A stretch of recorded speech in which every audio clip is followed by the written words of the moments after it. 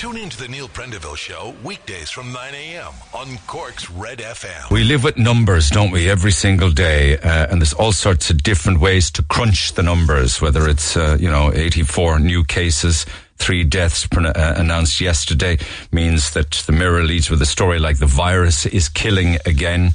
Dublin is a big problem. There are those wondering why is it that areas in Kildare and places like that went into a form of lockdown, but yet Dublin hasn't yet. Many cases now are spreading in the home. And that's why they're saying that capital is the new fight and the possibility of some restrictions there, perhaps in the days ahead. But 54 different schools now have been hit by a case of coronavirus. Kids catching the virus. Docs now are calling on, are issuing a call to action, if you like. Meanwhile, nurses and frontline workers talking in the Echo this morning, where the health service in Cork wouldn't be able to cope with the surge in COVID-19 cases on top of the current demand levels that they have, and also the increased demands within our hospital scenarios and settings as we head into the winter. That's why they talk of a perfect storm. Kids are more at risk now in the family home than anywhere at all. Apparently much more at risk in the home than, say, in schools, weirdly enough. And unfortunately, the number of over 75s who are testing positive has now trebled. So that's what I mean when I say that we're crunching the numbers. Problem areas now: Dublin, Limerick, and Kildare primarily. Those 3. Cork doing exceptionally well in spite of everything. Maybe we're adhering to the guidelines an awful lot more and keeping our distance and washing and doing all of the right things and sanitizing, what have you. But jobs also are an issue going forward. And Pat Dawson, who's the CEO of the Irish Travel Agents Association, is in the Examiner this morning saying, at this stage now, the government needs to help directly with funding and money, with cash, to protect the 3,500 jobs within the Irish travel industry. Because I would imagine they're actually doing very little. Not that they don't want to be doing work, it's just that they have very little to do. So they need extra forms of wage subsidies and grants to help them get through this until we get out the other side and people start, whenever that will be, to travel overseas and also to travel into Ireland. Meanwhile, of course, where you can go for a pint, and you heard in the news there, you can wet the baby's head, but you can't see the baby's head. There's a story making many of the papers. I see it in the Mail this morning of a mother who suffered an IVF miscarriage, lay in agony behind a hospital curtain because of a bonkers ban on partners attending maternity hospitals. It was claimed yesterday. There's no point blaming those in the hospitals for this, because this is policy. And of course, we dealt with it on the air earlier in the week, before other issues took over, and indeed from time to time with regards to restrictions in the CUMH. You would think that if kids are back to school and all of the pubs are reopening and stuff like that, that a partner can go in for a longer period of time during childbirth, or even into scans and things like that. The Debenhams workers will come out of Debenhams Patrick Street today. They had their sit-in protest, and we spoke with them on the air yesterday morning. Echo has the story on it today. It will end at lunchtime, 12:30. The 8 former staff members of the company from across the stores like Patrick Street, Mahon Point, and also Tralee, incidentally. They finished their sit-in at 12:30 today, and that started in the early hours of Saturday morning. There are other kind of supermarket-y related stories. The Examiner is saying that Tesco, M&S as well, will reopen in the Douglas shopping centre. The 2 anchor tenants of the shopping centre, which was devastated by fire a year ago, they're going to reopen and go back in the coming weeks, apparently. Then the whole centre then, of course, will be open in early November. So that's an own English story making the Examiner today. The State of the Planet dominates some of the red tops today, where they talk of mass extinction as the worldwide population of various species is just reducing and reducing as the decades go by. Like the world's animal population has plunged by over 2/3, nearly 70% of them gone in the last 50 years. I mean, you'd have to sit down in a quiet room just to digest those numbers. In 50 years, 70% gone. Like, that's got to be our responsibility 100%, doesn't it? And on a lighter note, there are, I think actually David Attenborough is doing a new documentary at the weekend, I think. It may well be a BBC one on television. And he has a very calm approach. You think that with all of his knowledge and his worries and his fears that he will be screaming and roaring, but he's always so measured about it. And I think also by being as measured as he is, his thoughts and his beliefs and his prophecies ring really and very much true, because he's probably in a very calm and calculated manner when he imparts the information. I wonder, would you say that about the Kardashians? I've never watched it, but I think it's a kind of a love-hate thing, really, isn't it, with regards to the Kardashians? But after all of those years, I don't know, did I hear somewhere recently, it was about 14 on television, it is now coming to an end. I don't know what it's going to be replaced with. No doubt there'll be some other reality TV show that will take over, but it certainly made the Kardashians very famous and very, very wealthy. So there hasn't been a day gone by in the last few days that the papers haven't put a twist on that one. And there are other things then to do with television and the cinema, because from now on, to be nominated for an Oscar, you will have to tick various boxes. 4 in particular. The Academy now has set out 4 standards that must be ticked before you can actually be nominated for an Oscar. And those 4 standards, those categories are LGBT inclusion, female inclusion, ethnic inclusion, and disability groups inclusion. Like, so in the past now, say for instance, movies like Gone with the Wind would have never got an Oscar. I think The Godfather would have never got an Oscar. Probably Lord of the Rings would have never got an Oscar, and Braveheart and things like that. And in fact, Kirstie Alley is saying that the whole world is gone absolutely crazy now. Like, would you imagine ever telling Picasso how he should have to paint a picture? She says, Kirstie Alley, you remember her from Cheers, she says that Hollywood, you're swinging so far left now, you're bumping into your own ass. But I think it's important that there is inclusion going forward, where it's possible with regards to storylines and stuff like that, in fairness. But certainly, the movie 1917, for instance, would have failed to get an Oscar nomination because it was so pale-faced and white. Anyway, also talking about different things and the changing world we live in, get up into that attic, because I say there's an awful lot of people have sent stuff either to the skip or to a charity shop in boxes that they thought was worthless, when in actual fact they're worth hundreds of thousands of euro. And the latest one is an old teapot, apparently an enamelled teapot, little 15 centimetre thing in the UK, that they were just about to send to a charity shop, but of course instead they brought it in to an auctioneer and valuer, and it sold in the UK yesterday for 110 grand. Small little thing turned out to be very, very, very expensive and very old. Imagine we've all missed things like that in our life. Probably best not to know about it.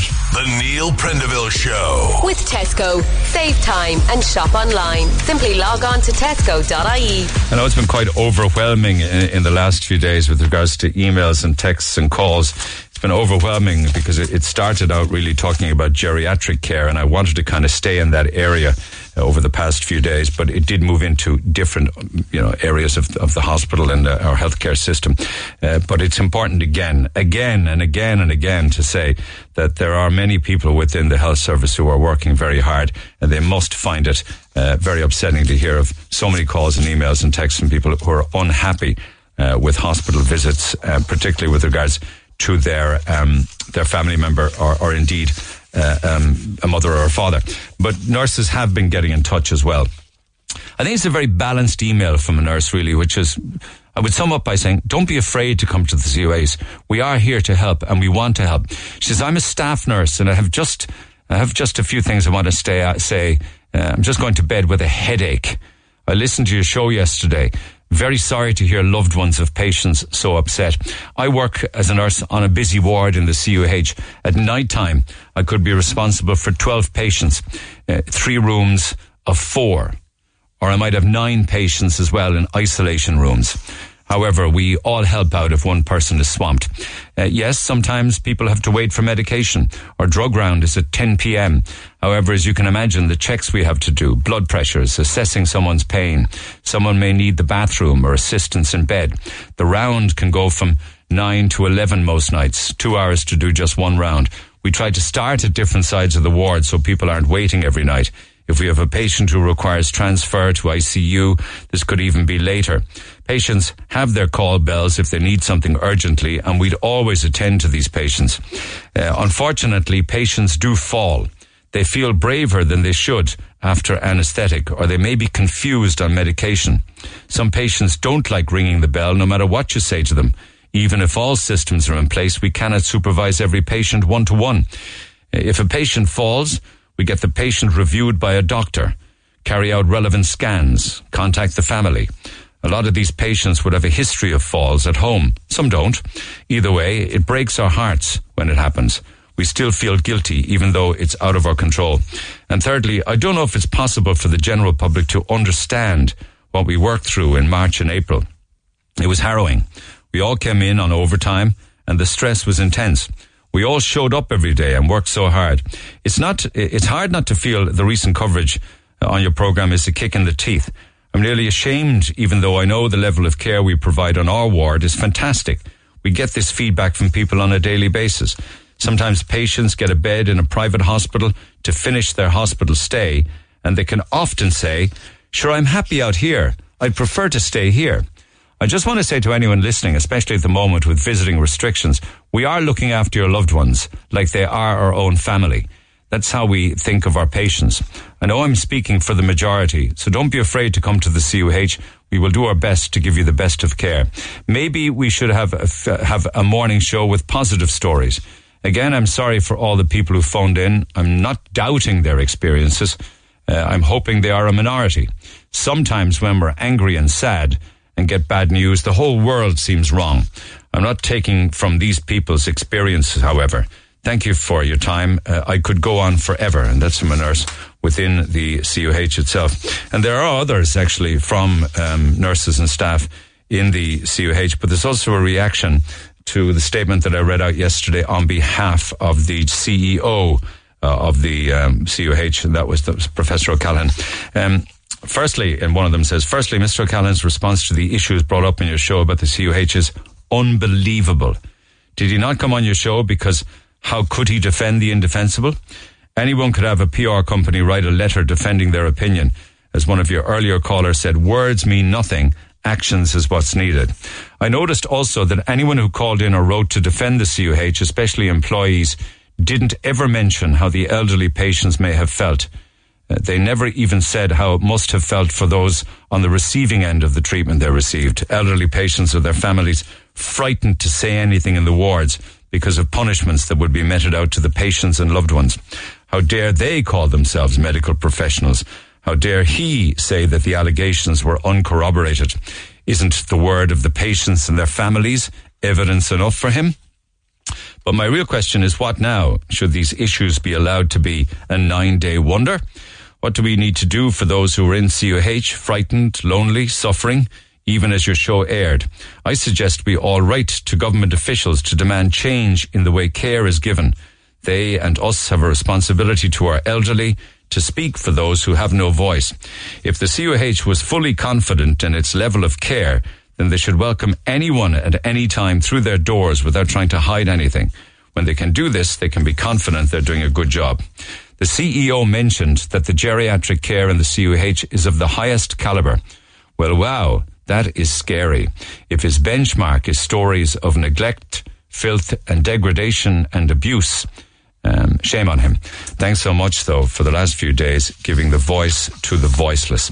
So that's just a selection, and there will be an awful lot more that I'm going to read out throughout the course of the morning, because I'm going to take more time to read them out throughout the course of the morning. Talk to Neil Prendeville now. 1851-04-106. Red FM. And you can text 0868-104-106. Whether I'll get to everything on air or not, I don't know, because at some stage, sooner or later, we will have to move on, but not any time soon. Una, good morning. Hi there. Thanks for holding. So you're talking about 13 years ago, but you say, I can't believe that it is still the same. What's still the same? Yeah, it seems to me now that this has become endemic, not pandemic, but endemic in some sort of psyche in the CUH. 13 years ago, my father had a turn and he had to go into accident and emergency in the CUH. We brought him in, and everything was fine. But by the time the night was over, it was just a nightmare. We lived a nightmare. He was in the trolley. Now he had a curtain around him, but there was a line of people there. He had terrible pain and he was getting tended to, but, very sporadically. So basically he was left there waiting for tests all night long. There was a drunk fella came in next to him at about 2:00 in the morning after being fighting with a broken leg, and he was roaring and shouting, and then all his friends were in and out talking about the fight.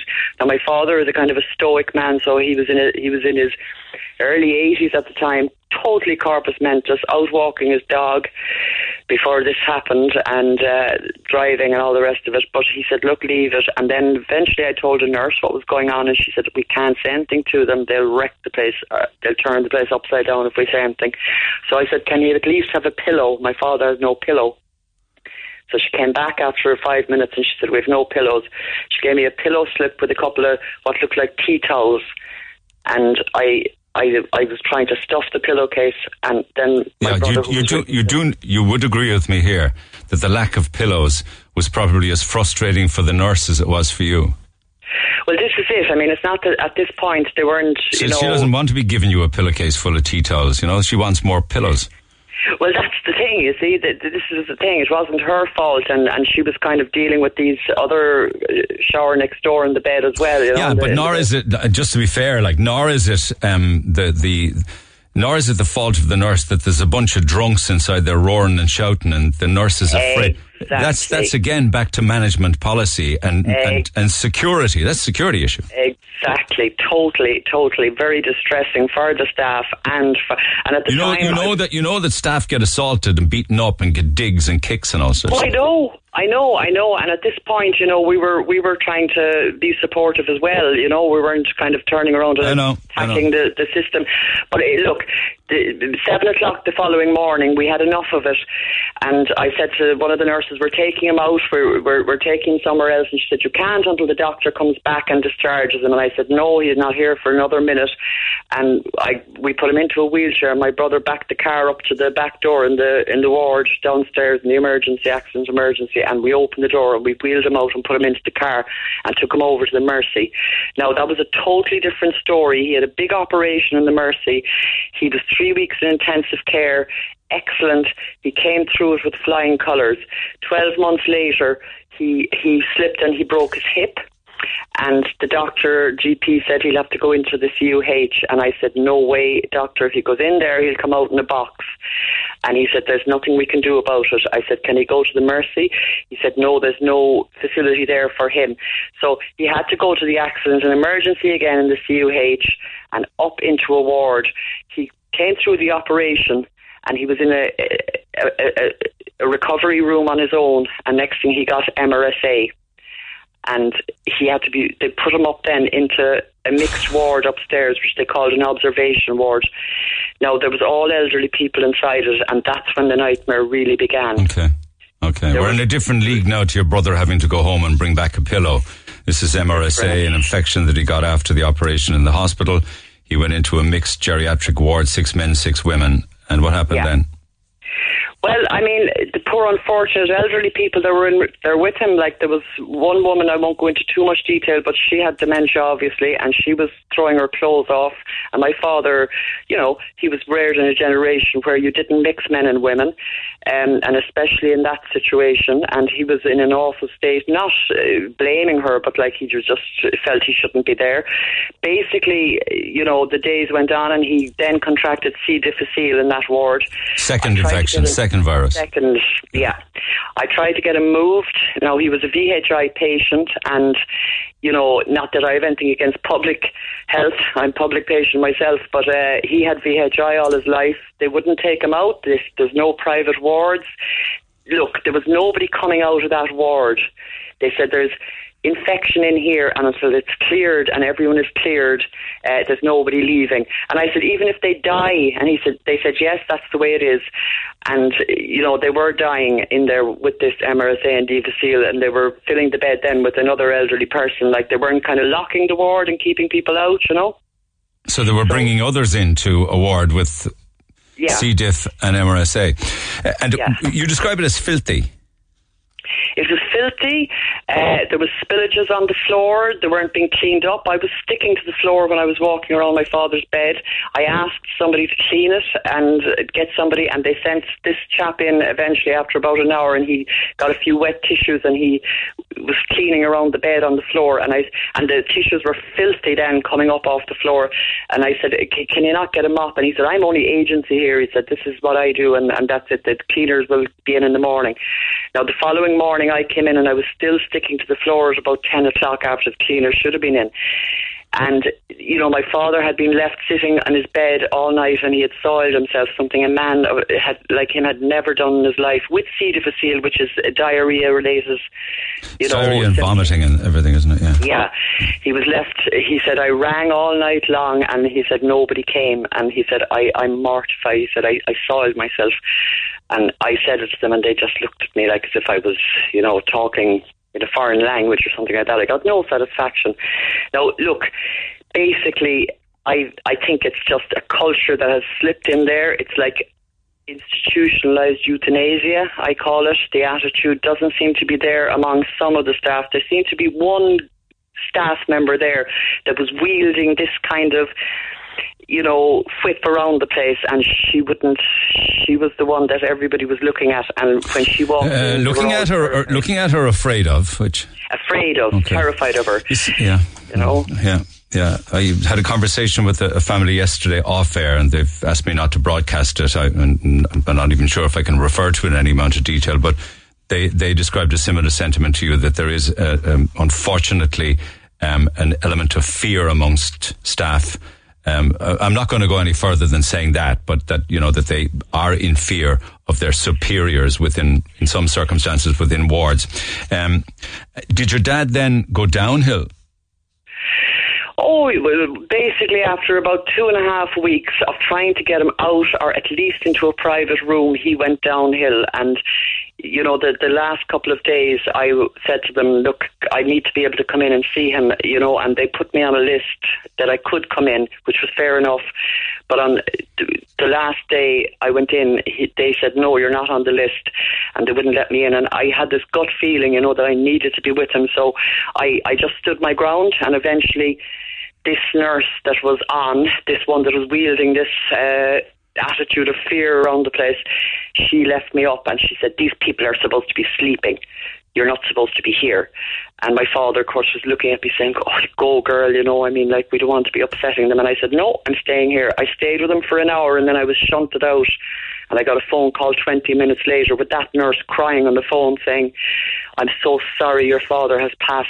He passed alone. I could have been there, but she was no way, you know. Now, I can understand a certain amount of their rules and regulations, but there's no feeling with some of these people. I don't know if it's a kind of a personality thing that they have or what, but it's just there the last 13 years, still there. It's not probably the same nurse, it's just something that's passed down.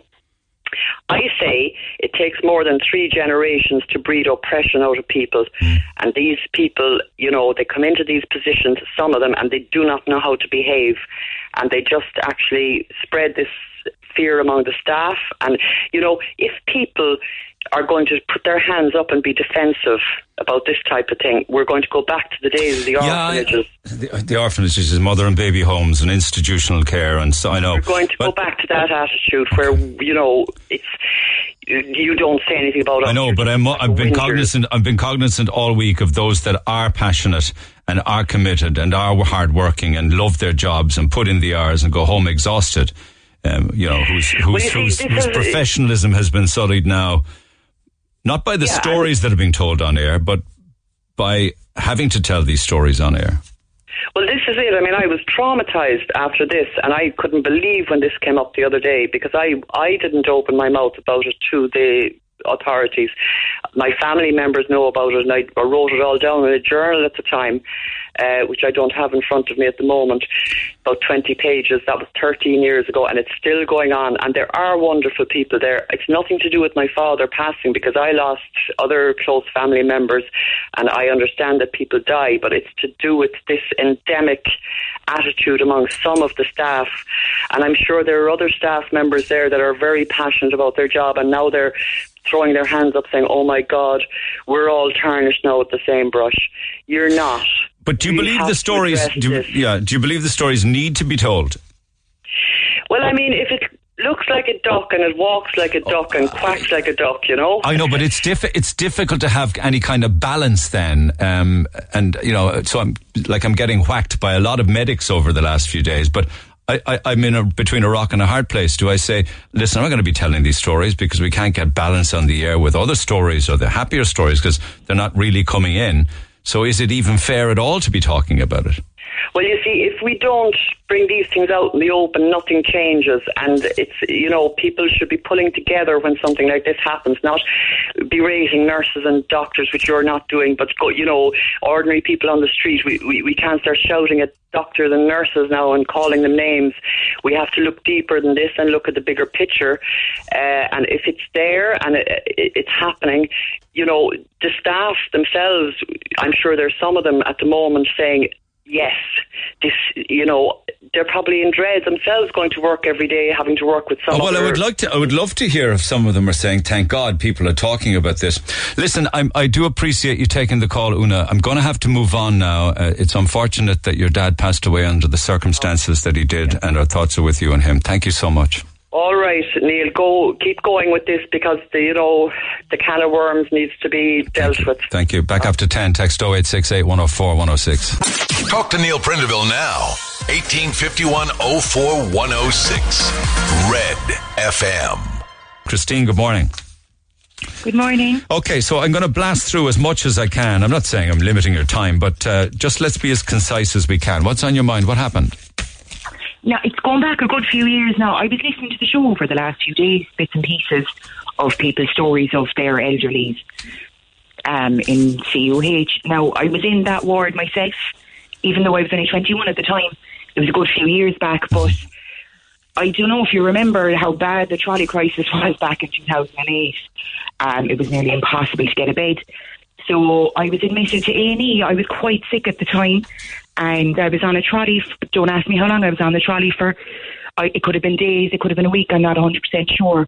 But they needed to put me into an isolation room, a private room, because they weren't 100% sure what I had, whether it was contagious. They just didn't know. And the only room they had available for me, I'm not sure of the ward. It's okay. It doesn't really matter. It's just the crux of your story really is what matters, yeah? So, now I will say, Neil, for the most part, my care was excellent. I know one of the nurses in particular, he couldn't have done enough for me. I know there was a day I was just feeling sorry for myself. He just came in and sat with me and had a chat, and it meant more than anything. But there was a couple of instances now where I felt a bit degraded and I felt a bit neglected. Now, there was one day, which this is kind of no one's fault, really, but it could have been worse. What I had was a type of an encephalitis, as it turned out in the end, but it was a rare strain of it, so I lost the use of my legs. I was more or less paralysed from the waist down. I had feeding, but I couldn't use them. So there was one day, after a few weeks of being up there, they sat me out in the chair just to try and get me out of the bed for a while, and I was on my own in the room. And as it was a private room, there were no other patients either. And the kind of plastic chairs, and I was in my pyjamas, obviously, so after a while I slid off the chair and I was down on the floor. Now, I was able to reach the call button, and I pressed it and I pressed it and I pressed it, and nothing was happening. And I managed to reach my phone. I knew my mother was on the way up to see me. So when I rang her, she was on the bus. So she then rang the hospital switchboard, got put through to the ward, and then they got someone down to my room. She had to ring the hospital to get through. She had to ring the hospital to get through, yeah. Yeah, there could have been, would it have been at a time when nurses were doing their rounds? They say they have particular rounds they need to do that can take a couple of hours that would take them away from the desk? Quite possibly. Now, I couldn't say for definite. Now, I know there was another incident. I'm not going to go into too much detail because it's absolutely mortifying. But as I said, I wasn't able to walk. So during the night, something happened as I wasn't able to get to a bathroom, and it was the nurse's demeanour. I got tutted at. Now you can imagine being 21, being a young woman, like how mortifying it was, and then to be made to feel it was kind of like it was my fault that I did something wrong. It was something I couldn't control. Yeah. Do you know what I mean? Now, I'm not on here to bash the CUH. I'm really not. I gave birth to my child up in CUMH there 2 years ago. As I said, I spent 2 months up there. I was under the same doctor as my father. The man he's magic. He's absolutely brilliant. Now, what I'm wondering is, we all know the nurses are overworked. I saw it myself. They were supposed to be doing 12-hour shifts. You could call it 13 or 14 hours from what I saw. Like, is it the fact that they're not, I don't believe they're not willing to give the care. All right, you're going to get a bad egg. You get a bad egg no matter where you go. But is it the fact that they're so overworked and so understaffed that they're physically unable to give the level of care that elderly people and high dependency people need? See, I don't know. I'm not in there to see or hear the stories from people where they see many people standing around laughing or sharing a joke, or I'm not there to see bells unanswered. Yeah. But what really bothered me was the level of cleanliness that's been described, or lack of it, over the past few days. Yeah, the cleaning regime is certainly an issue, I think, and the amount of people who are getting infections in hospitals always has been an issue. So I'd be, like there have been incidents where patients have been shouted at. I spoke to people yesterday off the air who were actually too afraid to come on the air because they have loved ones in hospital and they feel as if they'll be victimized. Why would they have that feeling at all, if they weren't living in, unless there are people in there in an acute sense of fear. Anyway, this is just my observations over the past few days. Notwithstanding the fact that we clearly know that an awful lot of people working in healthcare are very good and very kind and very compassionate. Absolutely. And we often only hear the more negative side of things when people, that nurse is right really, when people are ill or vulnerable or worried, everything is I'm not saying blown out of proportion, but it's heightened. Correct, that's the word. Thanks for that. Everything's heightened. Right. Now I will say there was another day I had a glass of Lucozade on my table over the bed, and I knocked it. Now I said it to the lady when she came into the cleaning. I apologised to her. Oh, she said no problem. So she said she'd clean it. So later on that day, my mother came up, and where I had spilled it was where the chair is alongside the bed. So my mother sat down. I'm stuck to the floor. Do you know, she was actually still sticking to the floor at that stage. Like, the cleaning does leave a bit to be desired. Now, look, as I said, that's gone back a few years. They might have rectified it, but it wasn't. Well, I mean, I'm hearing during the week of very dirty toilets and unclean toilets, and at this hour of the morning, I won't go into a description of what's on the floor there. Appreciate it, Christine. Thank you so much. I was a patient in the CUH last September, admitted acutely and very unwell and severe pain. Nurses and doctors in A&E were amazing. We've heard that a lot this week about the level of care and attention in the A&E. They were so on top of things. When I got to the wards, things changed. I was writhing in pain, asking for pain relief on so many occasions, and left waiting for long periods without them. My meds were not given to me, or were given wrong on a few occasions. Mother of God. I gave out to the nurses, but still apologised for giving out even. They were so severely understaffed and dealing with so many very ill patients per nurse. I don't blame the nurses. I am a nurse. I blame the chronic understaffing and poor treatment of nurses, which does not entice them to stay in the profession. They are beyond burned out. And I'm a nurse myself. That's interesting because there was an email yesterday from another nurse who said, don't give out my name because I'm trying to get out of this profession, but I want to do it at my own time. I just heard a trainee nurse on your show telling people if they're not happy in the CUH, they should go private. I went to the CUH as a private patient. I'm afraid to go into too much detail as I might identify other people in the room, but I was listening to your show, and it is not only the elderly that are neglected in our great centre of excellence. I have a woman in my late 30s who had major surgery in the CUH earlier this year. I spent a total of 13 days in CUH. I was moved to the observation ward after surgery. It was a mixed ward, 6 people, one of which was an elderly woman who was dying. Her family were with her. They had no privacy whatsoever. We could all hear them trying to comfort her in her last hours. One evening, a man was brought in and died in the middle of the night. They were performing CPR on him, and we could all hear it, and the family screaming when they were brought in.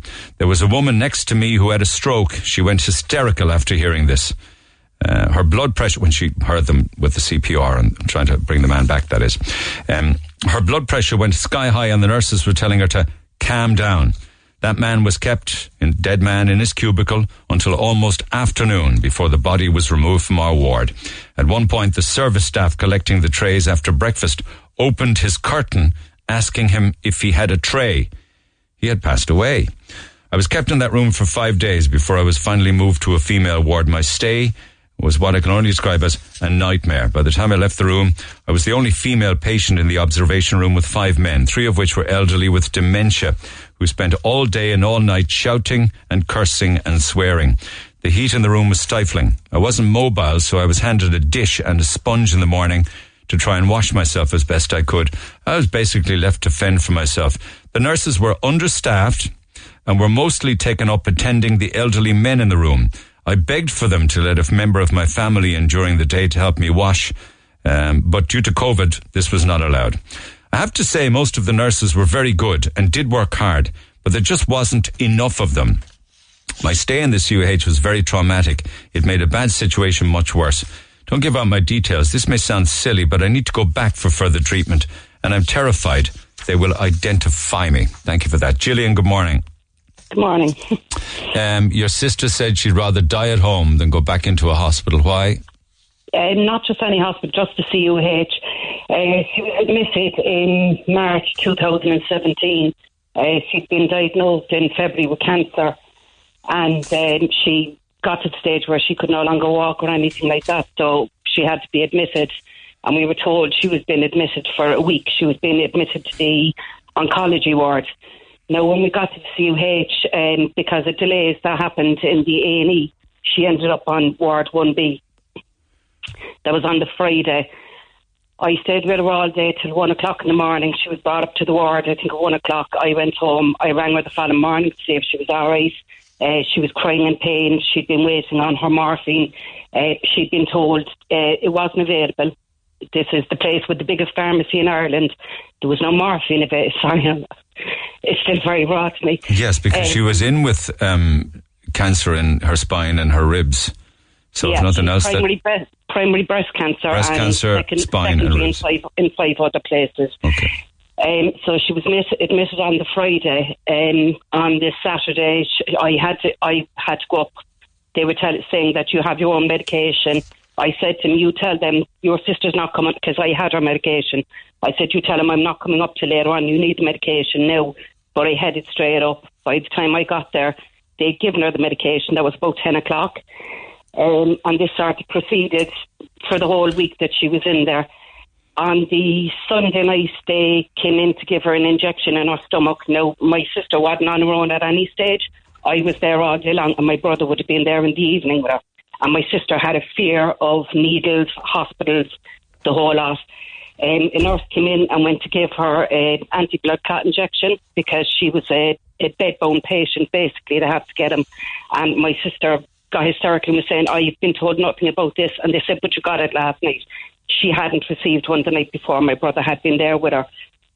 So the Monday morning, I pulled the doctor that came in and I said they went to give her an injection last night and said she'd already received it. And she said, oh, maybe she was asleep. I said, my sister wouldn't sleep through an injection no matter what. So they were going to launch an investigation into it. We never heard anything back about that. But because I was her carer, I was her only sister. We had 4 brothers. We'd lost one 6 months earlier. Literally, I documented everything. Because there was different discussions and disagreements or confusion over her medication regime, and when she was getting what and what she was getting. Okay. Yeah, no, she lived on her own. She was 52, lived on her own. They decided on the Monday they wanted to send her home, even though she couldn't walk, she couldn't cross the room or anything. So I started taking pictures of all her medication and stuff, which actually helped us at a later date. Because they were telling her she'd, like on her chart, by the time she left, they had stuff written down like she was self-medicating, as in she had her own medicine there. Her medicine was in my house, so she wasn't self-medicating. That she had received medication which she hadn't received and other stuff like this. We had a family wedding the same week and I went to the matron and I said it to her, and she was saying, you know, this isn't a babysitting service and stuff like this. And I was saying, I said her doctor admitted her. I said 1 year oncologist admitted my sister and said she was to be here for a week because she needed so many tests, and they wanted her up and mobile. They wanted her pain managed with medication. So that was grand. The wedding was on the Thursday. We went to the wedding. I got a phone call on Friday morning asking me when am I coming to get my sister. And I went to collect her on the Saturday to take her home. And a woman in the bed next door to me said, could I talk to you for a minute? So I went outside the door and I said, are you all right? Because my sister was very quiet. Unlike me, my sister was very quiet. So I went outside the door. She said, what happened to your sister yesterday? She said, was an absolute disgrace. She said she was so upset. I said, what happened yesterday? Because my sister hadn't told me anything. A doctor had come around and told her she was being sent home. And she said, you know, how am I supposed to get home? My family aren't in the city at the moment. I live on my own. And he said, this is an acute hospital. You're not an acute patient. 2 weeks and 2 days after that, my sister was dead outside in Marymount. So I want to know, like, we met with them afterwards. We met with, not financially or anything like that. We met with them because I documented everything, and I did advise anybody going into any hospital, document everything. Take pictures of all your medication that's been given to you and stuff like that, because my sister, I was the one who was washing her outside there constantly. I made sure when we were away for the wedding that there was someone with her at all times, bar on the Friday from 12 o'clock till 1:30. Well, I mean, but that's very important, because families do have a responsibility to pitch in, particularly if hospitals are really busy and clearly understaffed. You know, I mean, they could be understaffed because there's not enough of them. They can be understaffed because there's not enough of them, and not all of them are working, and not all of them are pulling their weight. Do you know what I mean? So in extraordinary times, it would involve maybe families getting involved, you know, if at all possible. Yeah, and that's exactly what we did. Like, I used to drop my children to school first thing in the morning. I'd go straight to the CUH. I'd stay with my sister till I had to collect them from school. I'd get my oldest to mind them. I'd go back up to the CUH. I'd stay with my sister till that evening, and then one of my brothers would come up and stay with her till my oldest brother would come up. But the bedside manner wasn't the best. Is that what you think? No. Yeah, you're not an acute patient. This is an acute. Yeah. Did she go home with you then, or did she get? I took her home, and her own doctor, in fairness, had already been on to the palliative care in Marymount, and she came home here on the Saturday. I have 6 children myself, but she was delighted because she had her own children for the 2.5 weeks she was here with me. The palliative care rang me the Sunday morning after I brought my sister home, and they were in my house nearly every day, helping us, advising us, and she was brought into Marymount on the Thursday afternoon, and she passed away on the Sunday afternoon. How do Marymount do it, I wonder, that they can always be there for everyone? No one falls through the cracks with Marymount. It's amazing. No matter what. They did, like, my parents are elderly, and like we were a large family. There was originally 7, 5 boys and 2 girls. As I said, we'd buried my brother 6 months earlier, and then my sister got sick after that, and it was unexpected. It started off back pain and worked from there. But from the second we started dealing with Marymount, the difference of care, of bedside manner, of treatment, everything. They're angels. Even their humour when when they told me to call my family that, you know, we needed to assemble the family. Even when they explained it to us, she wasn't going to survive the day. They did it so kindly, so gently. Yeah. It was unbelievable. Yeah. And did she at some stage say that she had wanted to stay at home and not going back into hospital, your sister? She her doctor had come here on the Wednesday and said she needed to go back into hospital because she was deteriorating. She'd lost an awful lot of weight, and the 2 options were the CUH or Marymount, and she said, let me die in the bed here. I am not going back to CUH. So we spoke to her about Marymount. Now, obviously, people think when they hear Marymount, oh, you know, you're going in there and you're going in there to die. But they also have a palliative care side outside there where you go in and you get your pain medication. So that was how we explained it to her, because still at this stage, we didn't think my sister was going to be dead 4 days later. You know, I mean, they were talking rehydration and stuff like that to help her, like, survive longer and stuff. But unfortunately enough, that wasn't how it worked out. But after the CUH, she literally gave up after the CUH. She'd no fight left in her, and that was how she, and it wasn't like just that thing with the doctor. That was only one thing. That was only one little minor thing. There was loads of stuff that happened. Like, she couldn't cross the room to go to the bathroom. So there was a commode next to her bed, but they wanted to send her home on her own, living alone. Yeah, I know. I'm just trying to be very delicate about this, but perhaps a hospital setting is not a place, a long-term stay location for somebody near end of life, you know, and they perhaps knew that she was end of life. We hadn't been told. Like, I had been looking after. I've been at every appointment with her since she'd been diagnosed in February, and like, it was a case of she'd been told that, you know, we're going to do this treatment first. She'd only one dose of radiotherapy, which literally left her in agony. And like, after that, then it was just like hormone treatment. But after that, it was a case of, you know, we're going to do this first. And then like maybe next year, we're talking about operating once we can get proper care. So it wasn't like, you know, you're being diagnosed now and you're going to be dead within 2 months. That wasn't how I found out how bad my sister was when the doctor who was around on the Monday was actually they do their rounds with the junior doctors. I overheard her telling the junior doctors about my sister's case outside the door. Saying what? That she was more advanced. Like, you know, it's primary in the breast, it's in the spine, it's in the liver, and it has now started to go into the skull as well. Yeah. So this is information that you didn't have? No, it was, and I've been at all her appointments with her. Okay.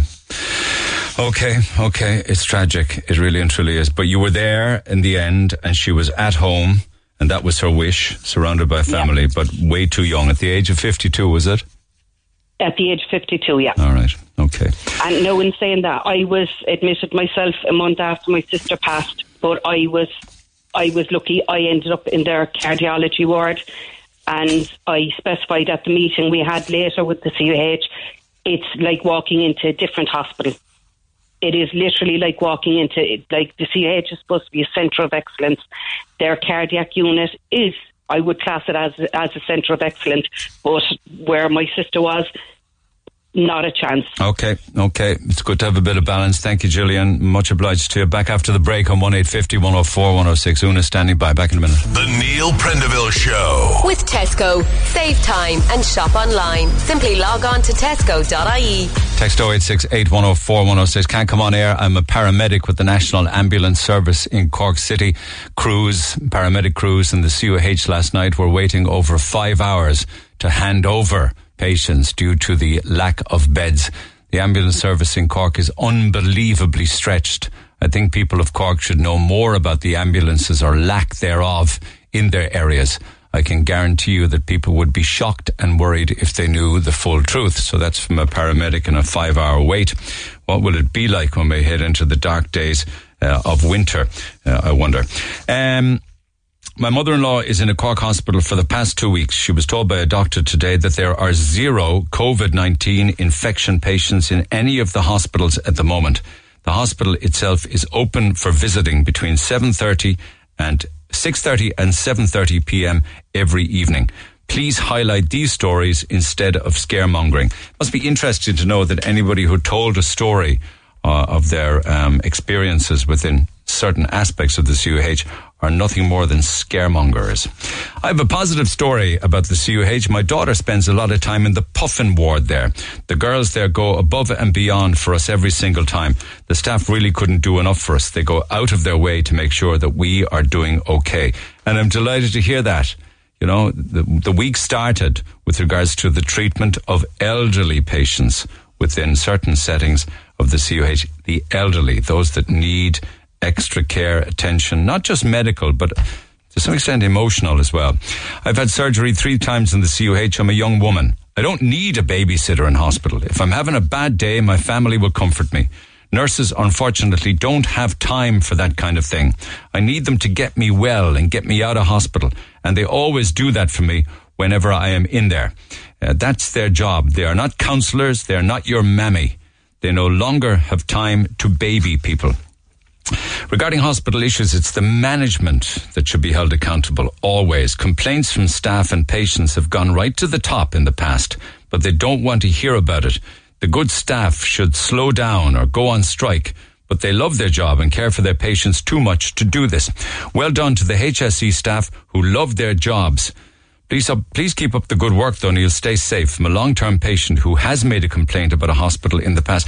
Spoke with a family yesterday off air who also have made a complaint to management with regards to inside NCUH there are certain individuals working in there who are not wearing masks.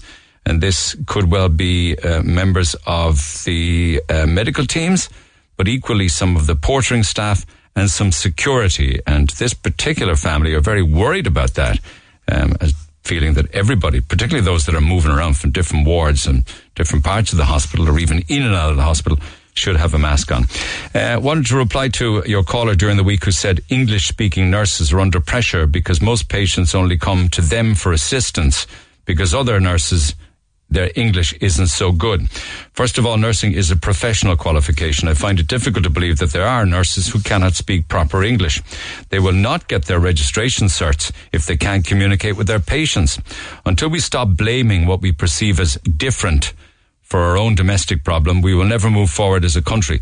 People are making genuine complaints about their observations in hospitals, and some people want to blame others or refuse to believe there are nurses who cannot communicate in English.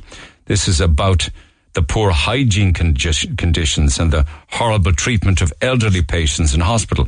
There are fantastic nurses as well as lazy ones, regardless of what country or what language they speak. Focus on identifying the bad eggs instead of blaming particular people with regards to how good or bad their English is. Frustrated with the student nurse's email you read out. How dare she say that when our elderly family members go into hospital that we don't have to look after them. Our families have asked countless times, could we look after our mother while she was in hospital? We wanted to feed her, dress her and wash her. We told them that we would wear PPE gear. We told them over and over again. We were up to the hospital every night dropping over food, clothes and whatever my mother needed whilst we were not allowed in. Not everyone abandons their loved ones in hospital. I'm disgusted that the student nurse said that we do. My mother's been a patient in the geriatric ward on several occasions. The care she has received has always been fantastic. She wouldn't go anywhere else for her care. She's always felt very safe and well looked after. The nurses and all the staff have been very kind, very professional. I can't understand why a close relative couldn't walk one of the family members to the toilet without having to call a nurse to do it. Or why family members don't help their mother or father or patient with their dinner. I always did it for my mother. Nurses are great and wonderful people. So that's a selection. Just to let you know, I was on your show the other morning, and since then I got a lot of messages from staff saying it's not all of them, but they have admitted to me that a lot of the stories being aired are true. Their phone lines have gone crazy since your broadcast. Don't give out my details. If nothing else, it might be a bit of a wake-up call and maybe a shake-up call, and that's got to be good, yeah? Jonathan, good morning. Hi Neil, how are you? I want to hear more of the positive stuff. I'm not taking from the negative or the worrying or the levels of hygiene within certain scenarios in the hospital, but it's important to accentuate positive stories too. So have you got one for me? I have, Neil, yeah. I suppose yesterday I was listening and I just felt, that I'd ring in and give a positive story. Last Father's Day just gone, my young boy, Alex, fell off his bicycle in Mallow at home. And when he came in, we knew that he was after doing damage to his elbow. So my wife actually took him to Mallow Hospital first, and this was like 7:15, and they said, come up straight away. They closed at 7. They were so nice to him. They x-rayed him, but they said he had a very, very bad break and he would have to go to Cork. So my wife came down then and I took him up to Cork, and from the minute we arrived in Cork in accident in A&E, They were fantastic. Obviously, he would have to have a COVID test done. That was probably the most traumatic part of the whole thing, and that was nothing against the staff, but it was just very, very hard for a 5-year-old to have the swab done on his nose. Is that down the throat and up the nose, yeah? Yeah, absolutely horrible.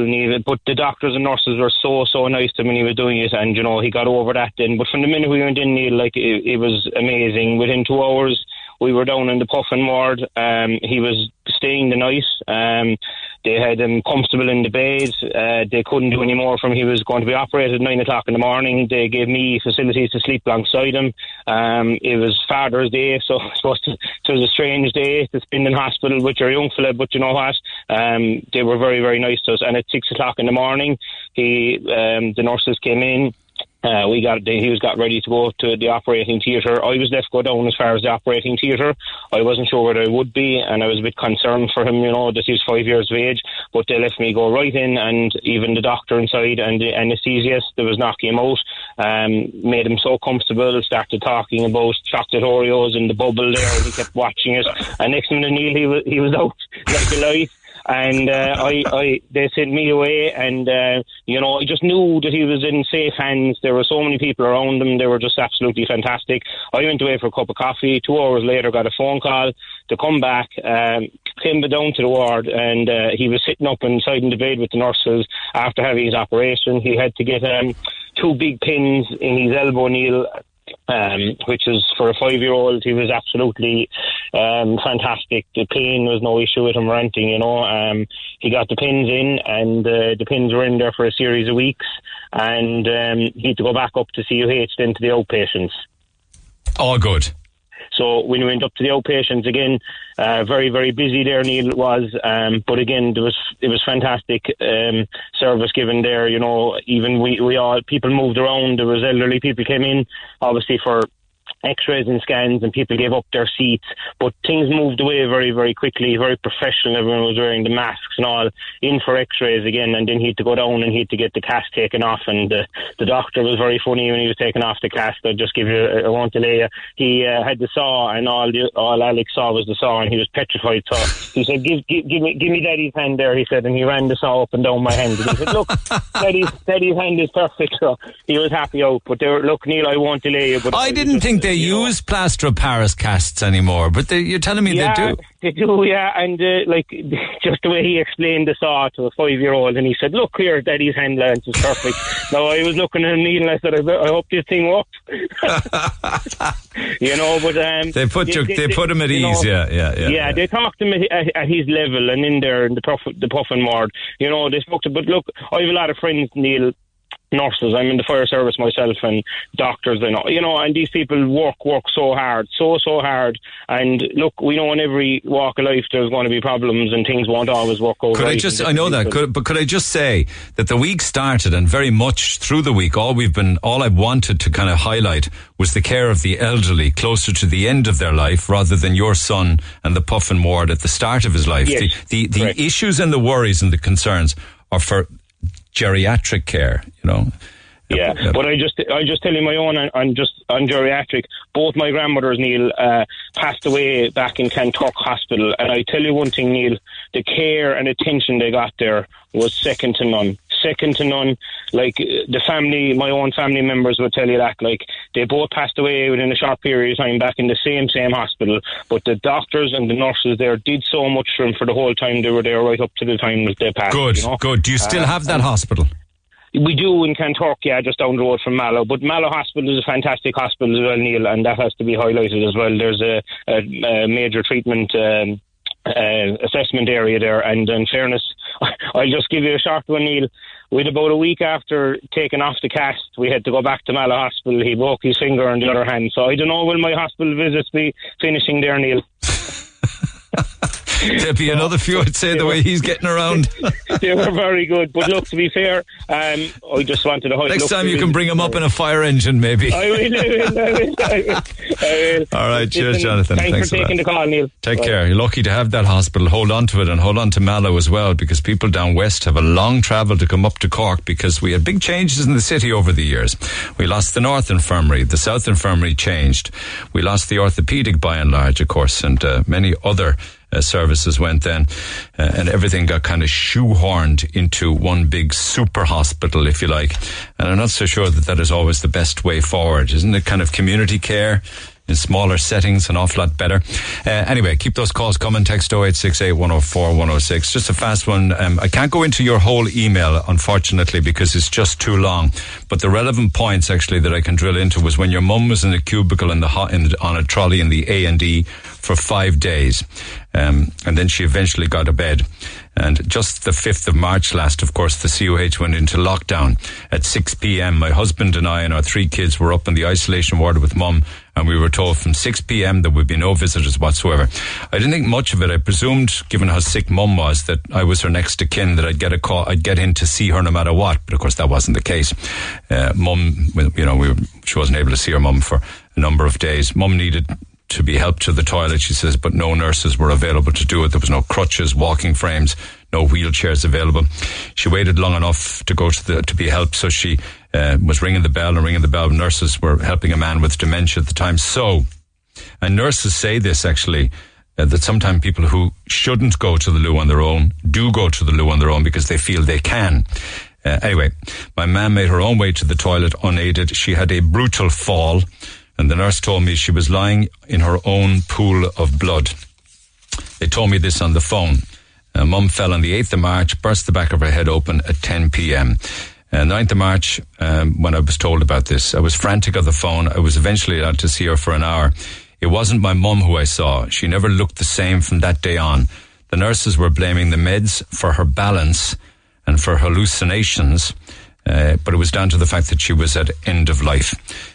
From that day onwards, I couldn't get in to see her. She would be brought down to reception some days, but then she would be brought down to reception some days, but then she would be sent away because her diabetes was anyway, a lot of this, unfortunately, I won't get time to go through. There were discussions at one stage about discharging her. The day she was due to go home, they rang to say that she was going via ambulance straight to Marymount. I was told that no more could be done as my mum's body was no longer fighting. And I put it all down to the fall that she had in the COH. She went by ambulance to Marymount, knowing she most likely would never see her family again. Tears were streaming down her face. She was all alone in the ambulance. My mum's files stated she used walking aids 24/7, was never a walking aid in her room. On the 20th of March, just gone, Mum went into Marymount, where I got to spend time with her. I stayed all night at her side, right through until Monday, the 23rd of March, when she gained her angel's wings. I will never forget the treatment my mother got or how she was treated by the COH. I'm relieved now that she will never have to deal with them again. Thank you for taking time to read this. My heart goes out to those stories that were shared during the week. Back after the break. This is the Neil Prendeville Show. Tweet the show at NeilRedFM. 104 to 106 Red FM. There's traffic issues in Carshill again. This is a breakdown on Carshill in Douglas on the way to Ringaskiddy. So be aware that you might have delays. Just in an unrelated matter, actually, I see issues aren't changing at the school gates at all. I've seen it with my own eyes, actually, but what can you do? Alan says, quick text, would you please tell mothers and fathers who are stopped constantly chatting outside the schools again this morning to keep moving. Just drop the kids, please, and go. It's the same people every morning, holding everyone up. Can't get our cars in, can't get our cars out, and then we're all being late. There's no social distancing at schools either. Sorry, can't come on air. I'm late for work again because of them. So thank you for all that. I had to write. I had to write in while this is still on air. I'm not here to complain, but actually would like to say thank you for talking about the elderly care in Cork, particularly in the COH. And that's how all this started. And I wanted to kind of make that point over and over and over again. It's not all aspects within a hospital scenario.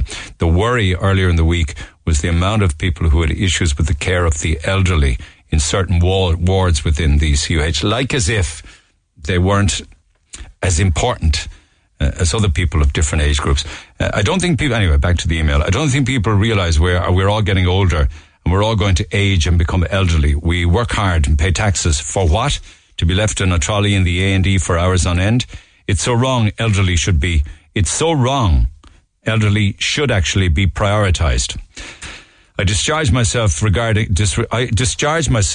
disregarding the hospital concerns, as I was genuinely so upset from seeing all of the elderly left idle in corridors, never ending, lined with trolleys in every corridor. I recall it was almost like a horror movie. We lost our gran about 5 years ago, seeing one particularly elderly woman mortified as she had soiled herself in a corridor on a trolley. How is this acceptable as elderly, retired, hard-working people, wiser than all of us, should be treated like this? You are right to have brought up this touchy subject on air. In Ireland, we struggle to talk about subjects that are controversial or hard to hear, when unfortunately these people are going through worse than what we have had to actually hear. They've experienced it. If it's hard to hear, imagine what it's like going through it. I was bawling, crying, listening to the woman talking about her terminal mother, the way she was treated. It cannot be tolerated. No one is calling out individuals, but something needs to be done. My mother works in the HSE. She is devoted. She loves her job.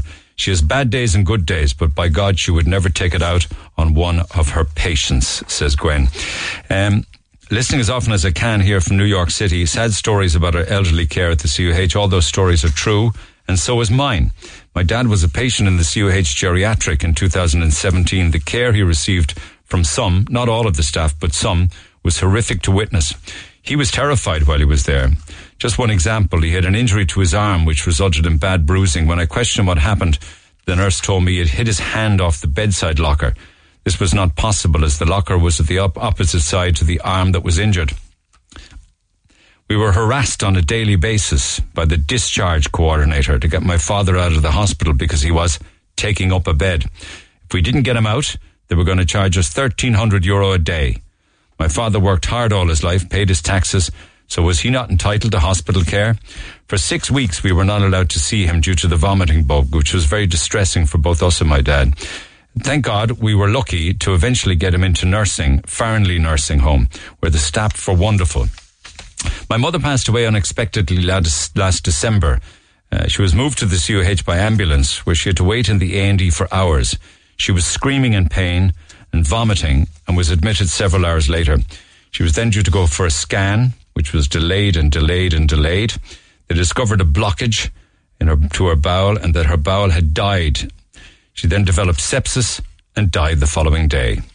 It takes 6 hours for your bowel to die from lack of blood. My mother was waiting in the A&E from 3 p.m. to 10 p.m.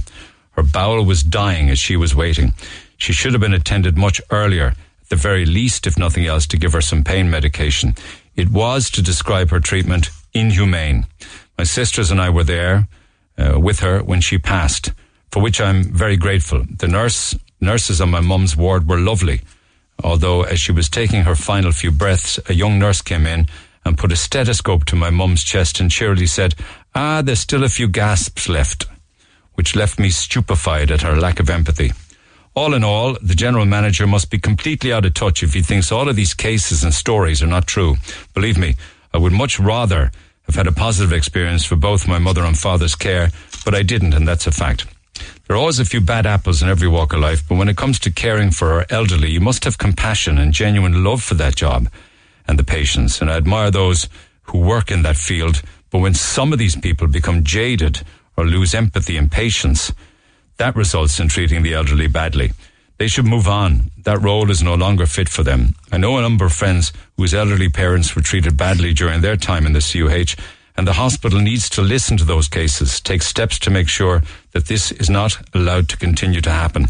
It's not okay, and the uncorroborated accounts that the manager says are in fact facts, as witnessed and told by family members. How much corroboration does the CEO need? He has a big problem on his hands. It is time for him now to resolve it. Keep up the good work. Terry O'Donovan, New York City, by email to neil@redfm.ie. I will be moving on from this sooner or later, guys, probably sooner rather than later, because there's only so much time that I can stay on a particular topic, and I've stayed on it much longer than I had intended. As a consequence of that, not everybody's going to get on the air, unfortunately. John, good morning. Good morning, Neil. Okay, it's a positive story. Yeah, okay, go ahead. Yeah. Positive story. I had a stay myself in 2015 in the CUH. Minor surgery, kept for 3 days. Everything was top class. The place was immaculate. Staff couldn't have been better to me. But my wife, 2 years ago, contracted breast cancer, and she's been in and out of the CUH ever since on a regular basis after numerous operations and the aftercare. And again, Can't question the staff. Everything was fantastic. Again, the place was immaculate when you arrive out there. When we went to the ward, tea and coffee in the oncology wards and things. Just because nothing bad to say about them, Neil. This was an issue regarding the elderly. I'm delighted that many other facets of the hospital are working so well. The problem would seem to be regarding geriatric care. Yeah, Neil, but it sounds like the whole hospital is getting slated with... I understand you keep saying that, but it sounds like the whole hospital. It just seems to be one unit that they have a problem with. The rest of the hospital seems to be running a top class hospital, you know. But is there some sort of a philosophy or belief within hospital settings that the older you are, the less important you are? I don't know, Neil. That's the impression I'm getting from all of these calls. You can't be shouting at people. Oh, I understand that, Neil. I had a mother and a sister I went through Marymount in the last 2 years that passed away outside now.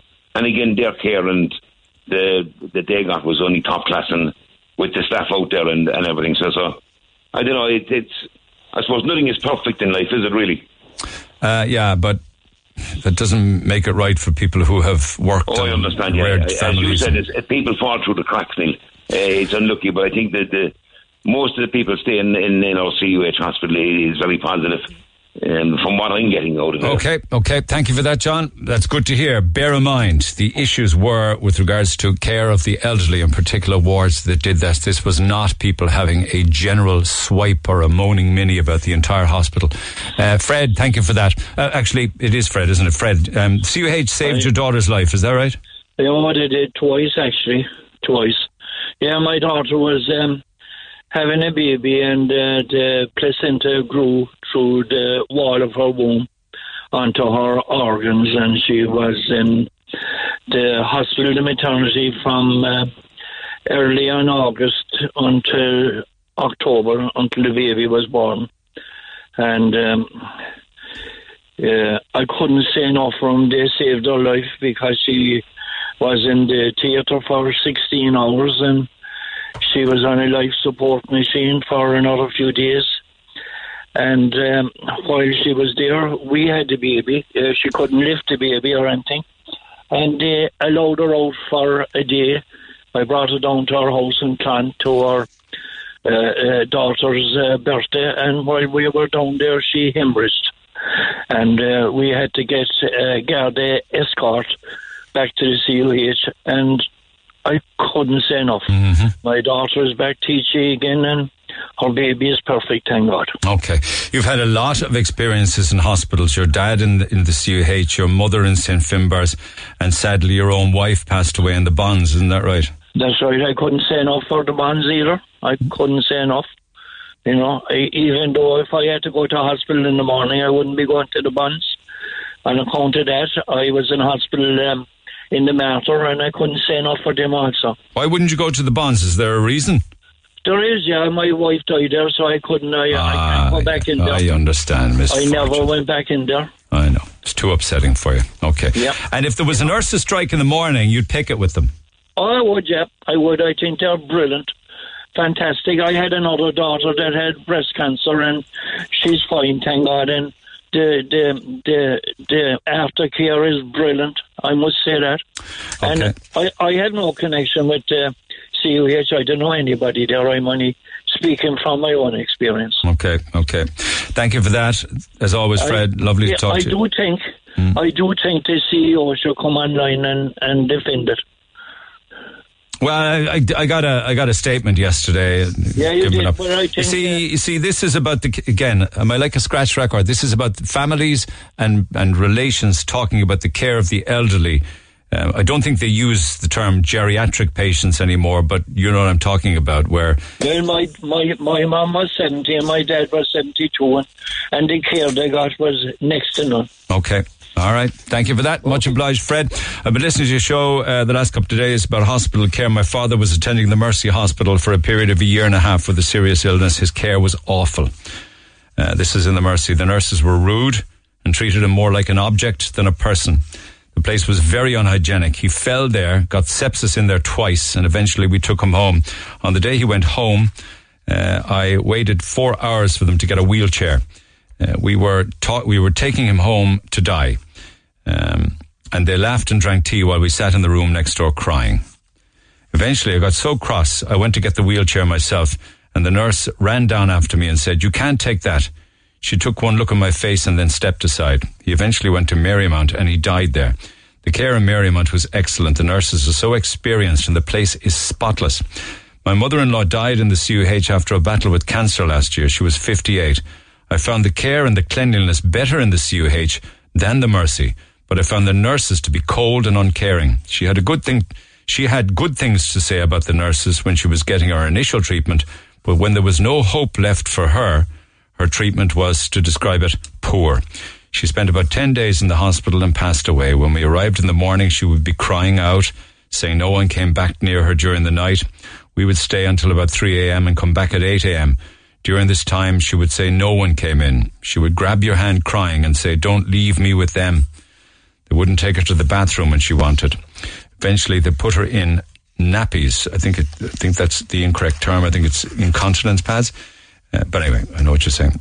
And they said she was too heavy to lift because they put the pads on instead. If there was no one available to lift her, she couldn't go to the toilet as she was heavy. They wanted her sons to take her to the toilet.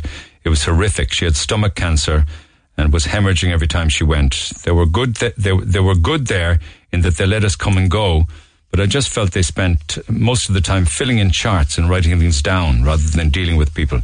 I cried so much this week listening to those stories. I hate to think about what my dad and mother-in-law went through in there. We did complain many times regarding, say, my dad's treatment, but we got nowhere. And when we complained, it only made things worse for him. My dad said they spent most of their time drinking tea and chatting, especially at night. I would rather do anything than attend a hospital. My father was a very quiet man. He would never complain, but his dignity was certainly taken from him. He had insurance and received private care. His bill was over €100,000 by the time he passed away. I worry about the care older people are receiving, especially now that families can't keep an eye on them. All families should be aware. Please keep the stories on air, then something might eventually be done. Love the show. Listen every morning. Don't give out my details. Text the Neil Prendeville Show now. 086-8104-106. Red FM. Neil, I'm absolutely fuming at your coverage of geriatric care in the CUH this week. You have twisted and put words into callers' mouths. Those nurses are lovely, caring, kind, hard-working angels who looked after both my grandmothers in the past. You don't have any medical degree or background. Before you ask, yes, I do have a medical degree, Neil. Who do you think you are commenting on medication and individual cases? Geriatric care is complex. It is a vocation. Have you thought about the stress and upset you will cause to the staff in the wards who are doing their best? Maybe staffing levels are an issue, and that's what you should be highlighting. You work a day as a staff member on the likes of the wards like 1A, and then come back with your experience from other side. I'm not listening to your show ever again. It was totally twisted and one-sided. Also, I will not be coming on air and giving you another minute of my time. So, okay, thank you for that text. You probably don't know that I actually read your text out because you're not listening anymore, and that's unfortunate. But then again, I am only a facilitator. I have not told one single story that is relevant or personal to apart from my son's excellent treatment in the A&E when he went in there with a kick in the head in a rugby match. Other than that, I've just allowed others to share their stories. How I can twist what people are saying, beyond me when the words come out of their own mouth. But there you go, you're as entitled to your opinion as everybody else, even though you're not around to hear it being read out. A similar experience, my dad he died almost 4 years ago at the age of 69. It was surreal. He went in with back pain, even though they sent him out home 3 times. On the last occasion, we insisted he be kept in for treatment because he was in constant agony. He had lost 2 stone in a matter of weeks. He was 69. He never made it home. Also, one night he fell on his way to the bathroom. He was very badly bruised. No one mentioned anything of this to us. We asked the staff about it when we saw the bruises while changing his T-shirt, and the nurses just brushed it off. Most of the staff were amazing, but some of the very young nurses could not have cared less. There was one lady in particular who was a healthcare assistant, and she was fantastic with my father. He developed a fierce fondness towards her. At the very end, when we couldn't get through to him because he was unconscious, she always managed to bring him back to us because they had this amazing bond. She did say she reminded him a lot of her own father. Herself and a couple of the nurses even came to his funeral. Wow. We were so grateful for that. It's worth repeating. Herself and some of the nurses came to his funeral. We were shocked at how quickly he deteriorated before our eyes. But one doctor in particular spoke to him like he was just a number. Cold, horrible. Whenever we asked about his father, he gave us no information as to our father's state at the time. When we challenged him on this, he didn't like it. Whatever medication they put my dad on, he started losing his senses within days. He just turned into someone with dementia. He hardly knew us some days. It was hard to watch. He wanted to go home, but we thought he was in the best place. That was a big mistake, and we regret it to this day. I want to reiterate that most of the staff were amazing and so caring, but a handful of staff shouldn't be there at all because they obviously hate their jobs. They give the rest of the nurses a bad name, you see. Their work really is a vocation, and you have to be naturally kind, caring person to do it continuously. Unfortunately, some aren't cut out for it, and these minorities should be replaced. I know how difficult it must be for staff, and a lot of them are burned out, but these are our family members. I heard so many similar stories from family members of loved ones that have passed away in the CUH under awful circumstances. It's just not good enough. Something must now be done. Maybe your programme will make that difference. Says Sharon by email to Neil at redfm.ie. I am starting to see, thankfully, a lot more positive stories coming in. Now, bear in mind, the positive stories, unfortunately, are from different parts of the hospital, but they're positive nonetheless. Niamh, good morning. Hi, how are you, Neil? Good. Tell me about your little wee young fella. My young fella is 6, and he was born with esophageal atresia. He was born with a wide gap in his esophagus. Okay. And they copped on in the CUMH 2 weeks before he was due. And when he was born, he was took straight to Temple Street, and he had to spend 13 weeks in Temple Street in a ICU, and he never met his brother.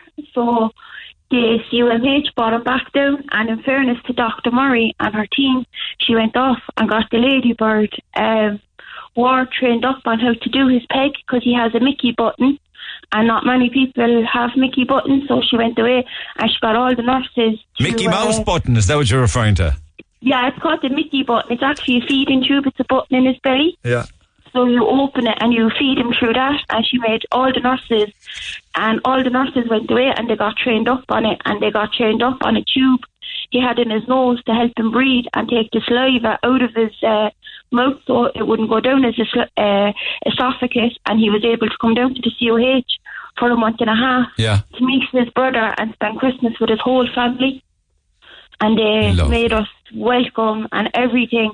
And then when he went to Temple Street in January, he got an operation, and 2 nurses.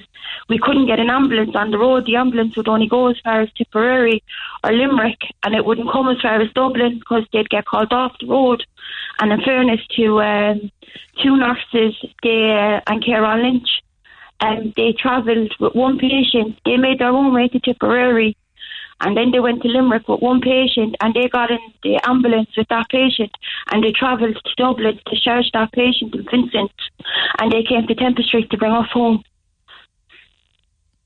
Yeah, it's fabulous, isn't it? It's great to have stories, and I'm delighted that you shared it, because Yeah, and still to this day, he's in the hospital all the time, and he's not in that ward anymore. A couple of months ago, he attracted pneumonia because he can eat small food, and if food gets stuck, it goes into his windpipe, and he contracted ammonia. And I have to say, the nurses fell all over him, and I have to say, 9 out of 10 nurses are just brilliant, and it's always, unfortunately, it only ever takes one person to make things go bad for everyone. I would say that probably some of the hardest work being done is either with the very young or the very old, and great experiences with your son and others with children and what have you, but much of the criticism has been those that are elderly and terminal or dementia patients, people who need extra care and attention. I have a heart problem, and I spend a lot of time in there with my heart, and I have to say they looked after me through the coronavirus and the lockdown, and I had a dad that had bowel cancer, and they clocked on very late and they ran with him, and the nurses couldn't have been nicer and helped him with his recovery as well. Super stuff. Well said. Thank you for all that. How is your son? You must have to give him fierce care and attention. You must need to watch him like a hawk. He's waiting for another operation. He's due to go to Temple Street in 2 weeks' time. All right. Good luck with that. Stay in touch. Thanks for that, very Niamh. much. Well said. Cheers. Rona, good morning. Hi, how are you doing? Good. What have you got for me? I tell you, I have experience with, I had a baby back in February 1st, and she had some breathing difficulties, so she was transferred up to Crumlin and she was discharged. So when she was a week old, we noticed she was breathing 100 breaths a minute. So I rang A&E. They said bring her straight in. We were literally walked through the doors straight into the back. She was hooked up to monitors, and they admitted her straight away. Her oxygen levels were quite low. Then she was brought up to Ladybird, and they were brilliant. They were absolutely brilliant with us up there. They were brilliant with her. So then she had to be transferred back up to Crumlin. So she actually ended up having a pretty rare heart condition.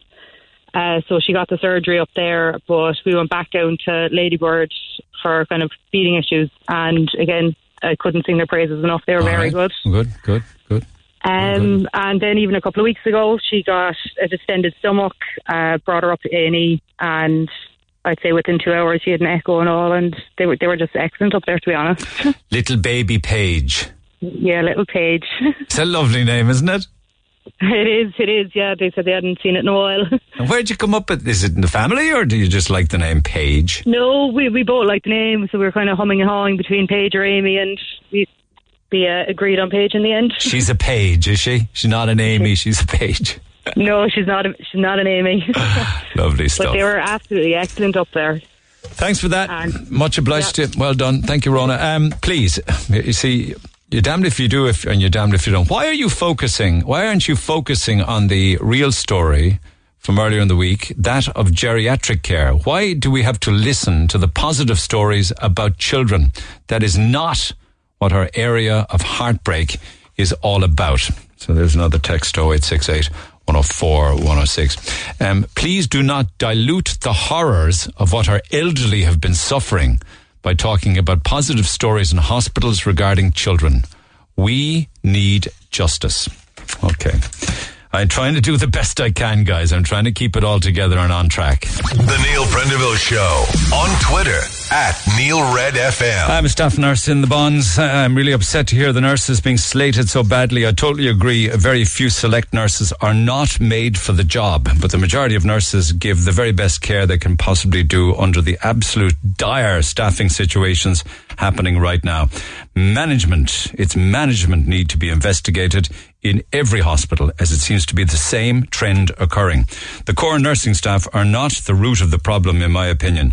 We are doing our absolute best. I do not commend any of the horror stories I've heard, and I really hope this can be sorted as soon as possible. It breaks my heart to hear these stories. People need to understand that nurses work very hard.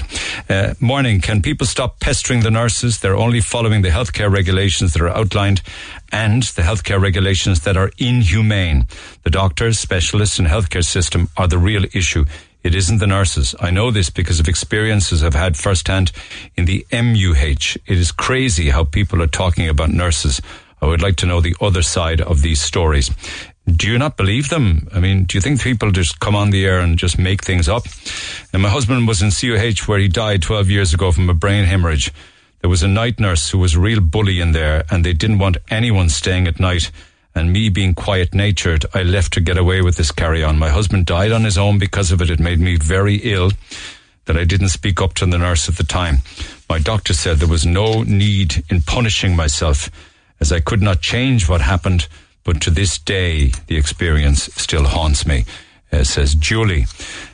By text to 0868 104 106. I've got about 2 minutes. I don't know whether that would do justice to Mick, but I can certainly come back after 11. Mick, good morning. Morning, Neil. How are you? I'm good. And again, if I have time, I'll come back to. But your brother passed away in the CUH? Yes, Neil, my brother passed away there 22 years ago, 1998, you know. And the hospital opened in 1978, which was the reason at that time. Yeah. But my experience there, Neil, was not complaining about the nurses now, really, but his administration, you know. And when I brought my brother up there, He was 47 years of age. He'd be dead now. 22 years next Monday, this Monday coming. But, you know, when I went up there and he went to gate crashed the place to get him in, and I got him in, he'd cancelled one lung. And, of course, when he went up to the ward, the staff nurse says, have you a phone number? I said, yes, this is my phone number. She said, you know, he's coming out the back door. He won't be coming out the front door. So I grand. What do you mean, grand? She told me that he was going to die, like. But she didn't say it like that, though. Oh, she did, yeah. The staff nurse told me. She said, you know, your brother has pneumonia, so he won't be coming out the front, going out that front door. She said he's going out the back door. So I said, okay, I know that, I said. So I said, what's the time? She said, about 2 weeks' time. It could be this week. So I said, that's fine. Now she said, what's the phone number? I said, I gave her my phone number, the landline. Said, whatever you do now, I said, ring that number when, you know, that I'll be there to hold his hand when he's going, you know, if I can. And she said, oh, that'll be grand, there's no problem there, she said. So that was fine, Neil. The time came up. It was 2 weeks afterwards. And it was a Thursday now, like today, and my father rang me, because he was 85 and very fit man. But I didn't want him to know, like, because he didn't know that my brother was dying, you know. And Dad rang me and he says, yeah, you know, he's gone out of that ward. About 3 years, he's gone. I went into the ward and he's gone out of there. So yeah, I'll be going up there. I said, Dad, at 4 o'clock. I went up there at 4 o'clock with his shaving gear to shave him. And he wasn't in the ward, of course, as Dad said. So I went up and down the corridor, Neil, and, you know, I couldn't find him. So, see this lady doctor running up the corridor, and she went into this little small ward on the left-hand side of the 3A, and I said, there's something going on in there, or something popping off. I noticed my brother. I came back up, and I opened the door, and I said, do you know where Eddie Murphy be at all, my brother? Oh, come in quick, he's popping, he's going fast. So then there was 3 nurses in there with this big woman in the apron around her. And Jesus, so what's happening? So the story I had been Neil like that. I just got there in time. She said, quick, hold his hand, he's going. And there was a fan blowing away. And he was faced out. They were holding his hands on the nurses. And I said, don't go at all, Eddie. And the big matron, kind of a staff nurse, she said, oh, let him go, tell him to go. So I said, Eddie, go to Jesus. And he went, he took the last breath. I started crying. And, you know, with the excitement, the locker broke open next to his bed. And there was a crucifix and a load of half a candles burned out. So I said to the nurse, what's all these things on the floor? She said, this is the death ward. Single room. So why didn't you ring me? We shifted him in here at 1 o'clock to the death ward. You know? So I said, Jesus, why didn't you ring me? I said, I could be there to hold his hand. At this stage now, there was 2 nurses and they were bawling their eyes out. So you one with the apron around her, big heavy, kind of nurse-like. She said, look, go on away, go down there and we'll have a cup of tea, we'll look after you. And we'll come back in an hour and we'll have them nicely fixed up for you. I said, why did you not ring my number? And she said, oh, we're very busy now, she said. So I thought it was a terrible, like, you know, they should have said that he's gone into the death ward. So that's up in 3A on the left-hand side. I know. God, thank God you got there right at the end, though. Could have been. Yes, at the end, Neil, it was bad, but it could have been a hell of a lot worse for you. You know? Yes, but the point I'm making is, this administration, like the staff nurse that rang me at 1 o'clock. To be there, look, he's gone off to another ward. She need not sit with the death ward. Time to come up now, and we'll chat with you when you get here. Yeah, that kind of thing. Yeah, just to come up to hold his hand, because he's going to pop off, you know. All right. Okay. All right. Thanks so much. Thanks, mate. That's back in 98, like, so things don't change much, like. All right, pal. Thank you. And condolences on the loss of your wonderful brother, Eddie. Back after 11 on 1850 104 106. 104 to 106. Red FM. This is the Neil Prendeville Show. Right. For those of you that think that it's something that is way too over the top or hard listening, we will be mixing it up. And tomorrow we'll be doing this and many other topics of conversation. And then I won't be around for a couple of weeks. So you'll have a break from me. So some of you will at least be happy with that. Not too many of you, I hope. I hope that when I'm ultimately gone, that at least I'll be missed by some. Just listening to read out an email from a nurse who says you're wrong. You're in the wrong for speaking on these cases, and the nurse disagreeing with you.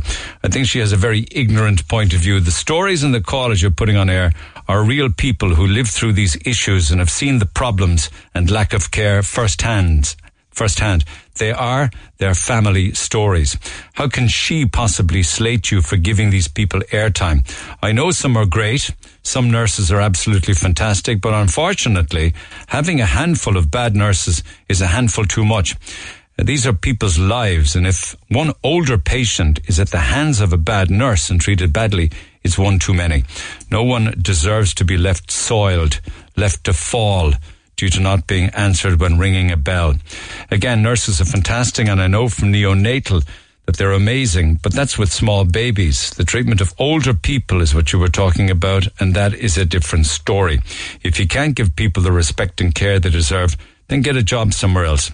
I hope all of this shines a light on the issue and that it makes a difference in the end. It's well and good to say that areas are fantastic in the hospital. The issues that need to be aired are negative, not positive at the moment in time. Why praise the good nurses and keep hush-hush about the negative stories? Not one single person should be treated badly. End of. So that by email to Neil at redfm.ie. Listening all week, I just had to text the show. I'm heartbroken and infuriated. The nurses writing in to your show and complaining about it all being unfair to air all these negative stories. They're actually part of the problem, and their defensive attitude is proof that there is a problem. There shouldn't need to be positive stories. That should just be expected as standard. Elderly patients being treated with dignity, compassion and respect should be the norm. My heart broke listening to poor Phil, who started this on Monday, and she was so upset on the air. CUH should be ashamed of themselves. There's nothing to excuse or pardon that treatment. Even if it were one isolated case, it's one too many. But it is clearly a major problem. It needs to be addressed and not defensively dismissed as these nurses are trying to do. Thanks for your work. My father-in-law was not an easy person to deal with, but the Mercy Hospital nurses were amazing. He was in there very often over the last 3 years. I never met a nurse that wasn't amazing. And I was the family contact person for him. Please tell people the staff who work in the male wards in the Mercy are amazing. They deserve a pay rise. My father-in-law has passed away since. And one final one for now. I discharged myself from hospital once and disregarded the nurses and the doctor's concerns, as I was genuinely so upset from seeing all the elderly left idle in corridors. It was never ending. They were lined up in trolleys in every corridor of that hospital. I would call it almost like a horror movie. We lost our gran 5 years ago. I remember seeing one particularly elderly woman at the time who was mortified. She had soiled herself in the corridor on a trolley. How is it acceptable that the elderly, who are retired, having been hard-working and wise beyond us, are being treated like this? You need to talk about this touchy subject on air. In Ireland, we struggle to talk about subjects that are controversial or hard to hear, when unfortunately these people are going through worse than what we have had to hear in the first place. If it was also hard to hear about these stories, can you imagine what people are actually going through? We only have to hear the story. Listening to the criticism on care in our hospitals for the past number of days. As an ex-nurse, the one thing that seems to resound through these awful stories is the burnout and the lack of staff. There's also a lack of communication. Geriatric medicine and nursing needs geriatric qualified staff. Nurses over the years have been on numerous occasions trying to highlight the lack of staff and overcrowding. The public passed by with the hoot of a horn. These people were able to fight against the warded charges, but they didn't fight for the healthcare service.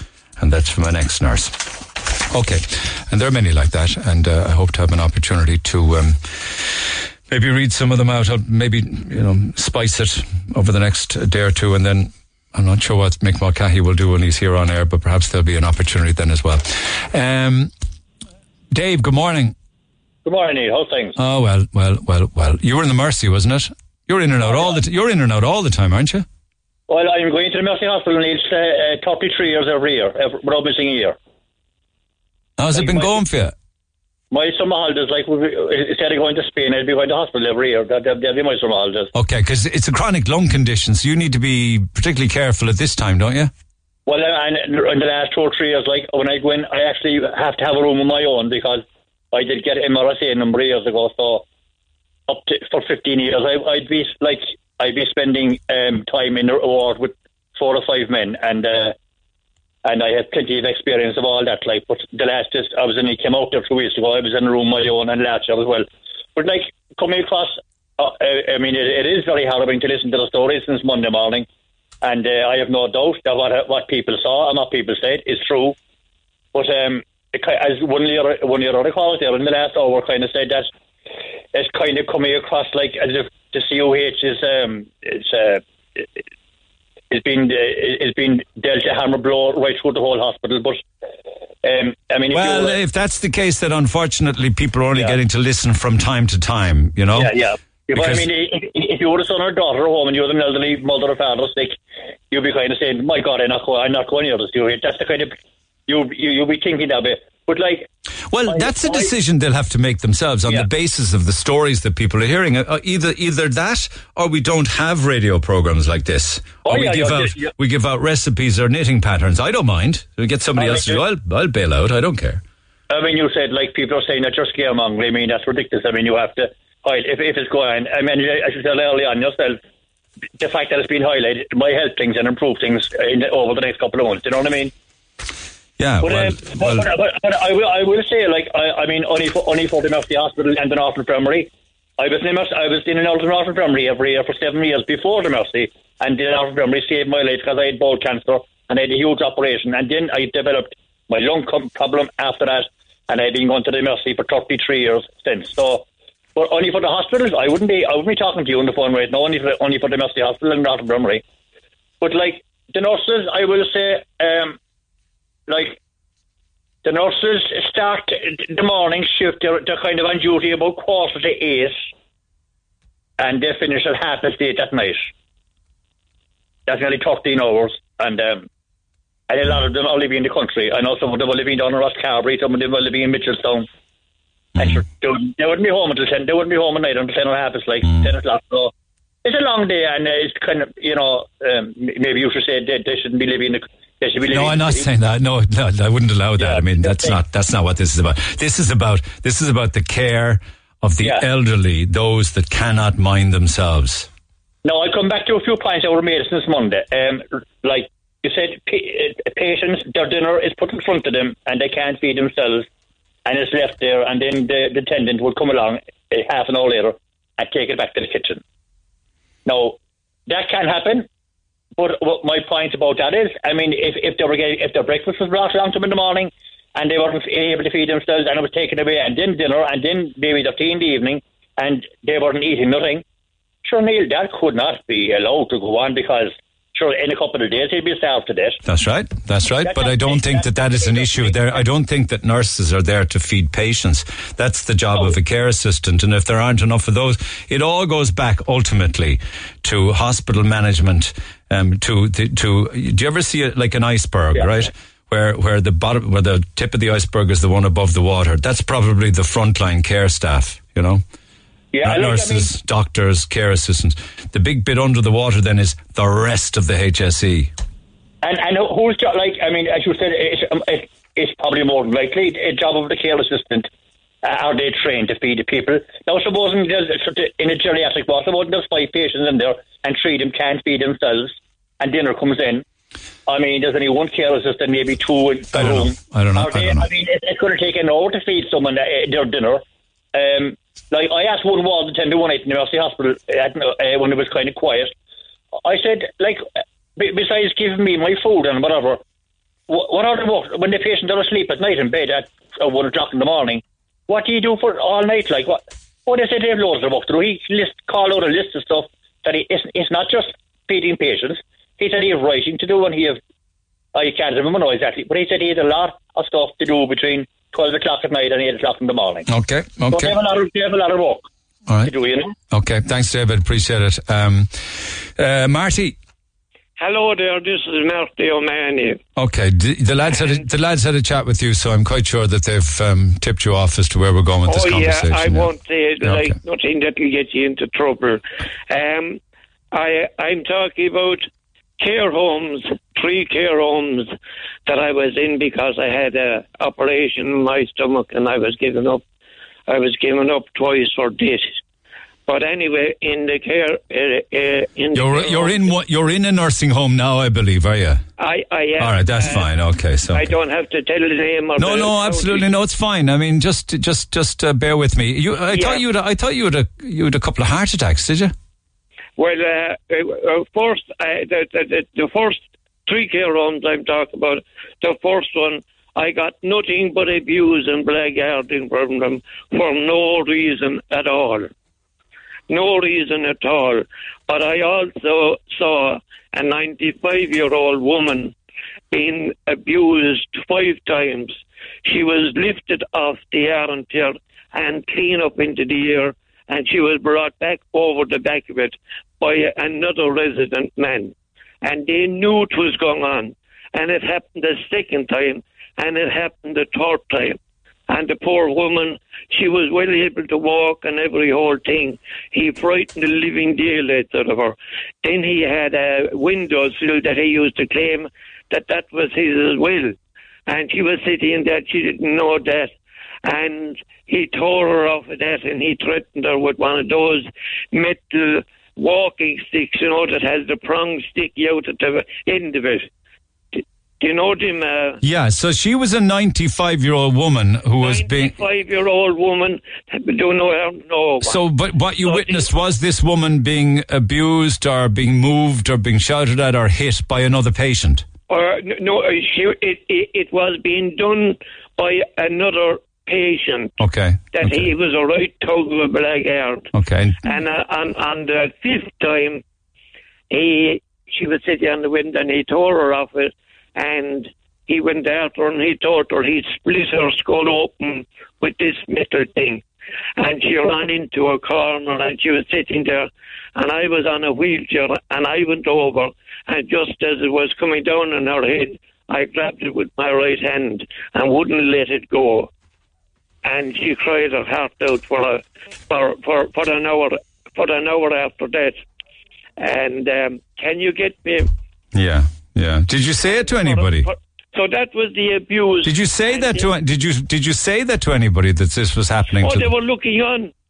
There was members of the staff looking on, and they're naughty about it.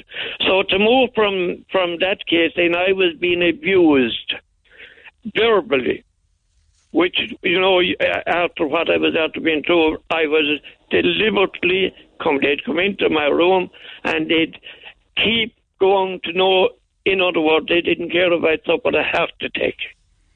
And that was there. So I moved to... What do you mean, like, you're 74 years old in various nursing homes, witnessed another nursing home resident at age 95? I was 74 years old and she was 95. Okay, but what do you mean by you were abused? You mean that you were spoken badly to, is it? Oh, yeah, they'd just come in and give out to me maybe for a half an hour or an hour, roaring like Ian Paisley. Staff, is it? Yeah. Sure, yeah. Why would they want to waste an hour of their time shouting at you? Like that's... Oh, I'm telling you the gospel truth. Because, you see, when you will speak up inside one of their care homes, they want you out. Once you're an informer and that you'll tell about anything, they want you out. Do you understand? Yeah. And so a doctor advised me to leave the place. So I left the place and I went to another care home in another county. And I was getting along there fine until I see other things that was going on. And to tell you the truth, I think myself, it's just my opinion, that HIQA are not up to their job at all. Because the reason I will tell you why is that they inspected the first care home, I said, where the old woman was. 2 men, and they spent most of the day there. And they came out with nothing, all smiles, not knowing anything. And when I told them, when I had left that care home, they went down there and they found 28 fire doors disconnected and a wedge to a corridor. That if a fire broke out, we were burned to a cinder. Yeah. And they found 35 pages of files of everything you could think. It was on the newspapers and the radio, RTE, and the full lot. Then I was in the second care home I went to, and what do you think was there after a while? There was 52 fire doors disconnected for 5 months. And there was nurses' gloves over some of the sensors, about 7 sensors. They said they put them up because so that the paint wouldn't, or glue wouldn't set them off. Now, I reported that twice to HIQA in Cork, the Cork number 021. And I told them there's 52 fire doors disconnected here, and if a fire breaks out, and I was in the upstairs, and you can't, the thing that you go down, the lift, I said, we can't go down in that. Okay. But I said, we would be burned to a cinder. Okay. And in no time did they come down, and they only had to drive down from Cork, and they'd have seen it under their eyes. And where are you now? I'm in a care home now. And how's that going? Well, I'll tell you how I became here, is that it had a long story. When they were giving me out to me below in the second care home that I was in, I got a terrible bad pain in my chest from they give you out all night long, one of them, a nurse. And she was a right tug of one because I saw her strong hauling an old man along the floor on 6 occasions. I know you. I mean, I'm hearing you say these things, and I have no proof that what you're telling me is the truth. I don't know what meds you've been on or anything. You see, so I'm kind of at a loss to know whether you imagined it or saw it. Oh God Almighty, not at all, not at all. No. I can remember going back to when I was an infant. Right. My memory is 100. But anyway. No, everything is the truth. I won't tell one lie to you. I wouldn't do that. You see, that's very frightening for people to hear that there would be a care home where a staff member is dragging an elderly person along the ground. Oh, yes. The poor man he had been suffering from depression, and he got no sleep for about a week, and he was crying, and he was lying on his back on the floor. But he dragged him along. 6 attempts brought him, and another carer, a man looking on. Mm-hmm. And you said what has gone on in the care homes is awful. If I had known what was wrong, what was in the care homes, I would have stayed at home to die. Oh yes, I would, and I would have rather that people that came into me, that rather than come in and give you out to me, that they would have come in with a double-barrel shotgun and blown my head off. It would be more come humane. on, no, not fair. No, Jesus, I swear to God. There's things, look, this is the Magdalene laundries of the present day. People didn't believe what was done in the Magdalene laundry, but it did go on.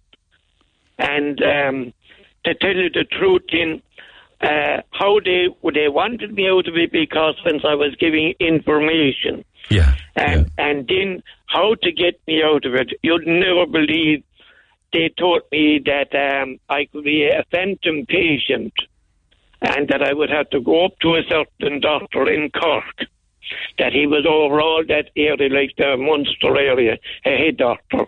And I went up and never knowing that I was bringing 2 letters, the fellow in the ambulance had the letters, and one of them was that my memory was gone, And the other one was that I was hitting out at people. And he said, he looked at the letters and he said the one from the doctors and the one from the people in the care home are both word for word. And I never liked that, he says. And he says, it's here that you're a victim, that your memory is gone.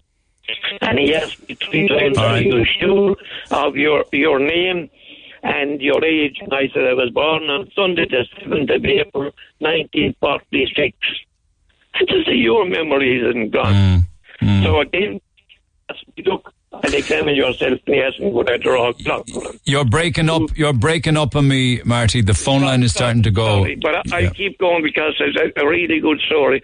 So anyway, then I said, if you think my memory's gone, I'll give you the full history of John Fitzgerald Kennedy. And I gave him the full lot and the day and the date. All right, I accept that your memory is sharp as a pin. I shall accept that. And then what they sent me up there was to deliver the letters that would nail myself. Do you understand? Yeah. And where you're now in a third care home. Yeah. But the final way, then they told me, a doctor came in to me, a lady doctor, at 2:00 in the day, and she told me your hemoglobin level has gone down from 15 to 13, and it's a full emergency. You will have to go to Cork. And I said, oh, well, I feel fine. And I knew she was acting like an actress.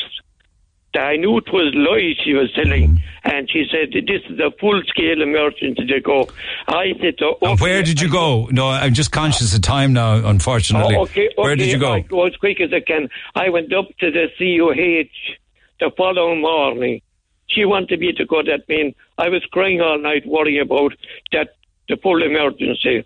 And I wondered when the ambulance crowd came in, they were in no hurry, and it's supposed to be an emergency. So when I went up there, I couldn't praise them enough. This is the CUH, so I'm telling the truth about the treatment I got up there. Okay. And when I went up there, they said to me, he examined me, he was waiting at the door, and he examined me, and he said, 13 is in no danger at all. We would only worry when it was down to 10. And he said, even at 8, you would be safe. Okay, you believe they wanted you out, but you're in a third one now. Are you somewhat happier there? Yeah, and he came along then, and he said, there's something going wrong on here, but I don't know what. So 5 minutes after, this woman came up and she said, you're going to be sent to a hospital in Limerick. And then we knew why I was sent up, supposed to be an emergency. And she said, I'm going to do everything to stop you from being transferred to Limerick. And then there was a head man up there. He was a lovely man. And he came down to me and he had a pinstripe suit. And he said, I'll tell you the truth. If the crowd in that care home, he says, is trying to turn this place into a recruiting place, they're making a big mistake. You are going home, and we're not going to be transferring you at all. That's not our job. And where are you back? Are you back in? You're not back in your own home now, though. No. Okay. By the way, when the nurse was giving out to me in the place where I was, they wanted to get rid of me, my blood pressure went from 110 to 186. And I had to be brought immediately to the CUH, and there was a heart specialist waiting for me. And they kept me up there for about 10 days. And I couldn't find... I couldn't find nicer people in every way. And you describe yourself as waiting to die? Well, I'm waiting to die now because I'm in the bed for 5.5 years. Here, I'm looking at the ceiling. I was only out of it once when I was going bleeding to death through the nose because I'm on warfarin in January just gone. And do you have anyone visit or family or anything like that? No, because they put me so far away. If you stand at your lighthouse and look straight across the Blackwater River, that's County Water, that's called Monetary, that's where I'm from. Okay. But I'm in Limerick now, and I was staying here, and I got a bad pain in my chest at 4 o'clock in the evening, and they gave me a spoon of Gaviscon.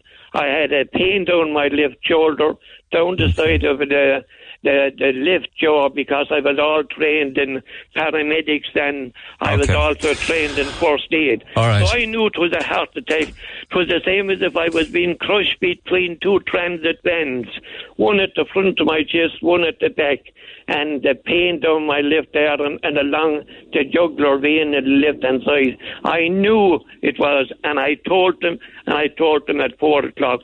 They gave me spoons to get it on, and that went on until 1:30 in the morning. That's a long time, from 4 in the evening till 1:30 in the morning. And they told we're not going into you anymore, and the staff in the morning, they'll come in at 8 o'clock, they can take care of you. Okay. And I dialed 999, and I told the guard what was going wrong, and I had a doctor to me in 8 minutes, and a ambulance. And was it a heart attack? Yeah.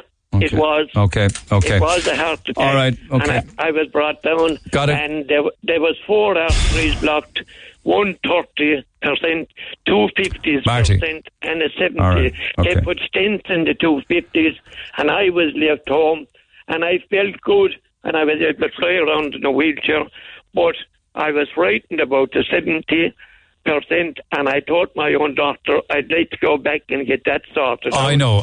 But Marty, I'm going to have to stop. I want to be respectful for you, because you're much older than me, and I don't want to be disrespectful to anybody.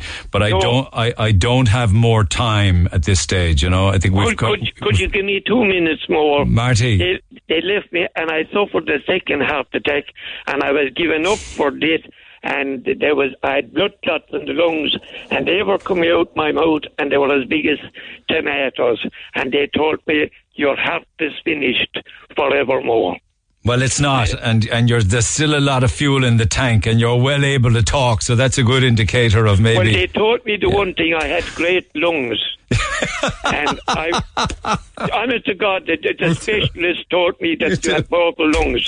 And Neil, I had been a top athlete. I used to run 140 miles, and I could row a boat from West Waterford to Ballycotton, 14 hours rowing the whole time. All right. And they thought, but listen, Marty, you're breaking my heart. Yours is better than mine right now. Every word that I'm telling you. The one question I want to know: why did Hikwa not answer the 2 calls and left the place that they could be a fire? 52 people burned to a cinder like the Stardust in Dublin? All right, Marty, I have to go. Marty, no, I have to go. I really do. I'm going to end up in a hospital bed myself. Go on. I enjoyed you all the week, and I listened into with cheers. But every word I have told you is the gospel truth. Right you be, Marty. Mind yourself. Thank you so much. Look after yourself, please. In regards to you and all your family and friends back in East Cork. Talk to Neil Prendeville now. 1851-04-106. Red FM. Marty, everybody loves you, my friend. Get Marty in for the fortnight when you're away, says Mark. Marty was hilarious. Can we have a Marty party? Sorry now, Neil, that poor man. I believe him 100%. This is a cover-up after cover-up after cover-up, whatever way we look at it. He's an educated man with a voice. He's not afraid. Surely there should be more inquiries. Fair play to you for giving Marty time to chat. He's obviously lonely, and he seems like such a sweet man. Thank you for being so respectful to him, says Declan. Not everybody says that, actually. Here is Neil getting frustrated with a caller. Now, imagine being a nurse and having tens of patients to look after, and their families who are on edge because their relative is ill. Imagine what it's like for nurses. I wasn't getting frustrated. I just have to keep the show on the road. I just don't think that Marty needed it all to ever come up for air.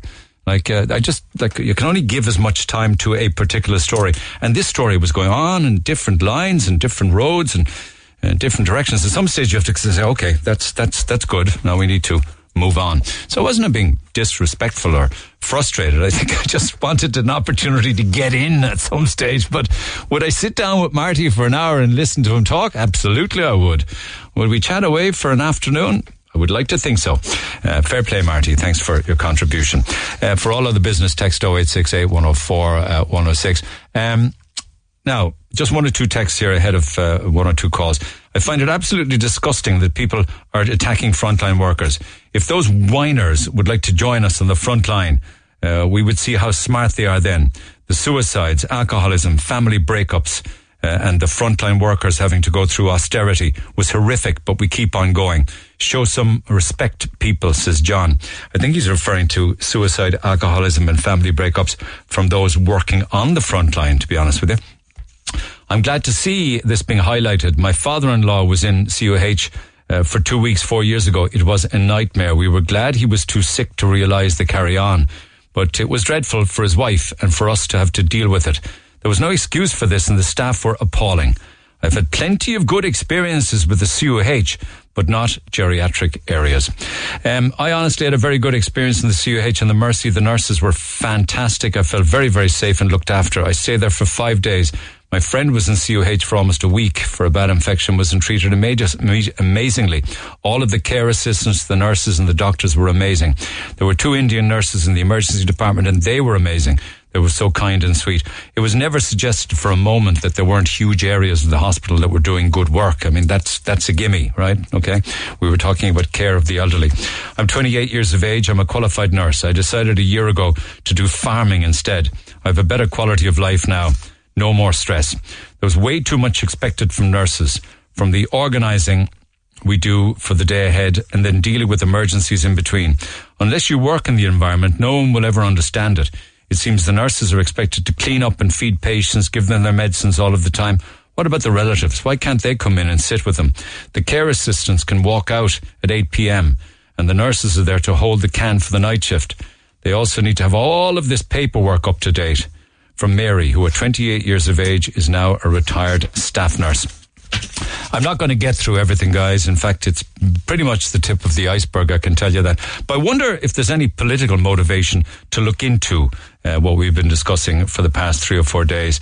Is there need for change? Is there a need for an investigation? Is it about money, or is it about management and admin? Is it about how funds and staffing is distributed around, say, for instance, the CUH? All of those questions for Pat Buckley, Sinn Féin TD, who is attempting to raise the matter with the Health Minister. Pat, good morning. Good morning, Ian, and thanks for having me on. Oh, it's a crap phone line, Pat. Can you move around? I'm actually en route to the convention centre for 12 p.m. Can you hear me now? Yeah, it's not great, but so I'll keep it short. Have you heard much of what was discussed, the stories from Absolutely. members? Yeah, you have? Yeah, I have, and I have to say, there's an old saying in my job that, you listen to 2 sides of the story and then you listen to the truth. Yeah. And we have to be mindful of patients, but also the people that work there. But I was sick of my stomach to hear some of the witnesses' testimonies and stuff. And I did manage to raise this Tuesday night with the Health Minister, but he wasn't aware of what was going on. So I've written to Minister Donnelly and Minister Mary Butler to make them aware of it. I've asked them to have an investigation into the ongoings of it. And I was listening to you just there about, what is it? Is the people who overwork? But it's complete denial by the hospital, where the CUH manager says the geriatric service provided by CUH is of the highest calibre, extraordinary staff and exceptional people. There is nothing wrong, not even a small bit wrong in there, he says. And this is the crux. I mean, I suppose my last spell as mental health spokesperson, you get the same standards emails back, and I think you were lucky to actually get more than a couple of lines of an email. But I think you have to listen to all sides of the story to tell you.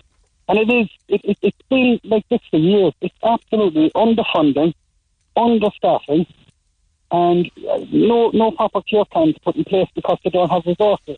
And they're not going to affect that is. They don't have enough staff to look after people. They claim to have the best, which I don't believe, because we wouldn't have these problems. We wouldn't have people coming out and getting testimonies. And that's why I've asked for a concise, independent investigation into this, because it seems to be systemic across a lot of sectors. I mean, geriatric is a very, very, specialist unit. And I'm wondering, is it the hardest part of the hospital to work in? Because it needs those in there need the most care, and not just health care, but also compassion and time spent with them. And it can be, I mean, imagine it must be a very physical job as well, you know, because you're literally talking about people who can't move for themselves, can't feed themselves, can't look after themselves many times. And like, are they burnt out? Like, is there some of them in there that just... I do get that sense. But there's other worrying points that were made in your show over a couple of days. I mean, a basic standard, bog standard handrail inside the shower unit. I mean, that's not good enough. I mean, there should be proper seating facilities there. One of your witnesses spoken about how the place was clean, where the mop was dragged on the floor, and then proceeded to put that into a shower tray. You wouldn't do that in a dog's home. And that's my worrying part of it. If we're lucky enough, some of my own mother's still alive, my in-laws are still alive.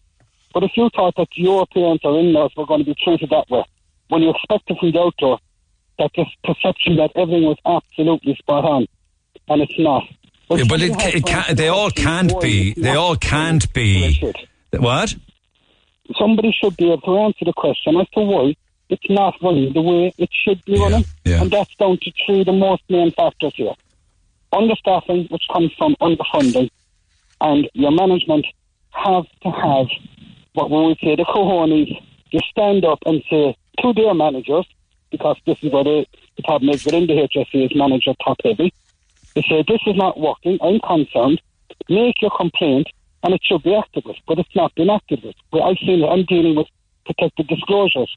I will send you on some emails of them, pictures of people, and you would say, you wouldn't even believe they were human beings when you see the photographs of them. I've raised it with... Is these photographs of elderly people, is it? Elderly people, and it's just been totally dismissed in the Dáil chamber.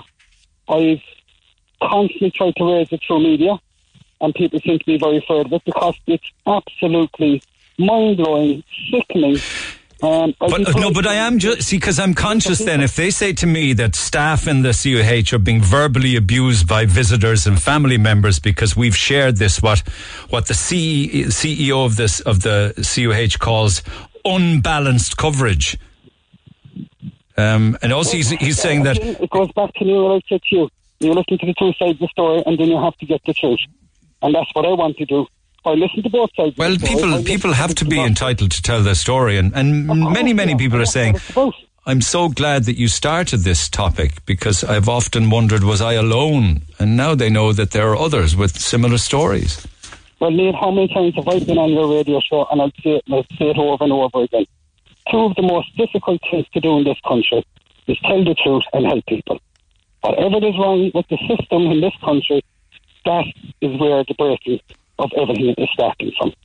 You're punished for telling the truth, you'll be punished for helping the people, and God forbid that you put the two of those together to make a case to improve something, you'll be discredited for it.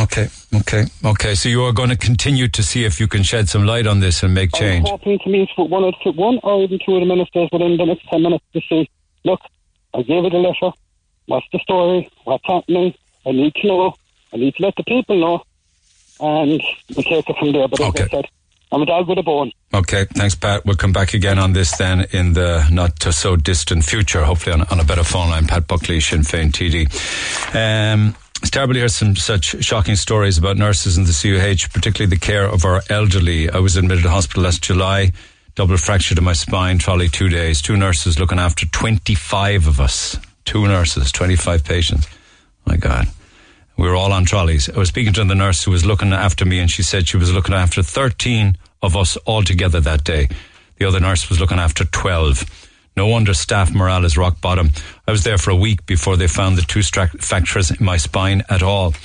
I'm a home help for 10 years. We do a lot more than home helps did years ago. We do a lot of jobs nurses do now. I agree that there are a lot of great nurses, but with that being said, there are a lot of public health nurses who don't give a hoot. It's hard to explain what goes on inside the hospitals.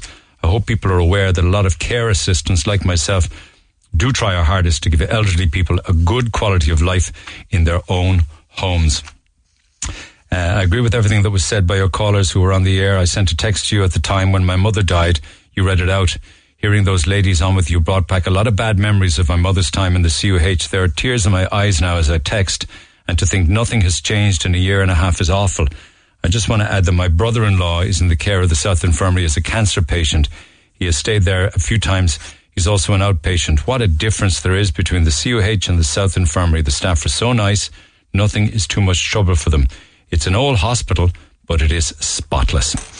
Back after the break. The Neil Prendeville Show on Cork's Red FM. Our phone lines remain open after midday. 1850 104 106. Morale from talking to healthcare workers like myself is at an all-time low. When I started a long time ago, we had 3 or 4 student nurses, 4 or 5 nurses for 20 patients, 3 care assistants and a cleaner on the wards at all time. Not to mention all of the kitchen staff. The nurse to patient ratio was about 4 patients to 1 nurse. That was some time back. When staff were on holidays, maternity leave or sick leave, they were always replaced. Now maternity leave is never replaced, and the patient-nurse ratios are shocking. Nurses and care assistants worked so well together a long time ago. Then the doctor numbers started reducing and the nurses took on some of the doctor's duties. Today, a nurse could spend a lot of their time just doing drug rounds and filling out forms in a day's work, says Stephen. I think you've very much catalogued how things have changed over the years and not for the better. My late mother was nil by mouth after surgery in the Mercy. I asked a nurse for an ice cube to soothe her cracked lips at the time. 4.5 hours later, I went and got it myself. After that, I did everything I could for her myself. The same nurse used to turn down her oxygen as punishment. I sorted that out quickly. It's not just the CUH that had this kind of carry-on, says Paul. Yes, and yet again, the nurse is getting a bashing. Every patient has a journey and the right to express it. But nurses are gagged. No, they're not. I've read out every single text that I see from a nurse. I'm horrified to see these patient stories. None of us get into the profession to treat people badly as nurses. It's exhausting emotionally and physically. Instead of blaming the nurses and just accepting the conditions are poor, or stating why not just get more nurses on shift, which is impossible, why aren't we not looking at management, pay scales, retention, the amount of those leaving the profession, and the ridiculous amounts of paperwork that we have to fill out per patient. Also, what is the average age of a nurse and why? I do accept that not all nurses do the job appropriately and deliver patient-centred care, but again, this is the hospital management's problem to weed these people out and deal with the situation. Well, thank you, nurse, but that's never going to happen when you get a response like the one that I got from the CUH, where there is no problem. There is no problem. Where it is nothing more than uncorroborated and, in many cases, inaccurate stories. Yeah? Where the geriatric services of the highest calibre, led by extraordinary staff and exceptional people, not one iota of acknowledgement that there might be some room for improvement. Lines will stay open at 1850 104 106. Text 0868 104 106. Very good friend of the programme, Vicky, has a fire sale starting in Woolen Mills in Douglas tomorrow. The 2 boutiques, It's So Me and Pure, from Douglas Village Shopping Centre. Lots and lots of stock must go. And they asked me to give them a shout out. That's tomorrow and probably right across the weekend in Douglas Woolen Mills. All right, mind where you park in there. I saw a couple of people again this morning early hanging around in there, standing at their motor car. I can only assume the misfortunes were clamped. Have a good day. I'll see you tomorrow. Thanks for listening to this Red FM podcast. Don't forget to subscribe and check out redextra.ie for more great Red FM content.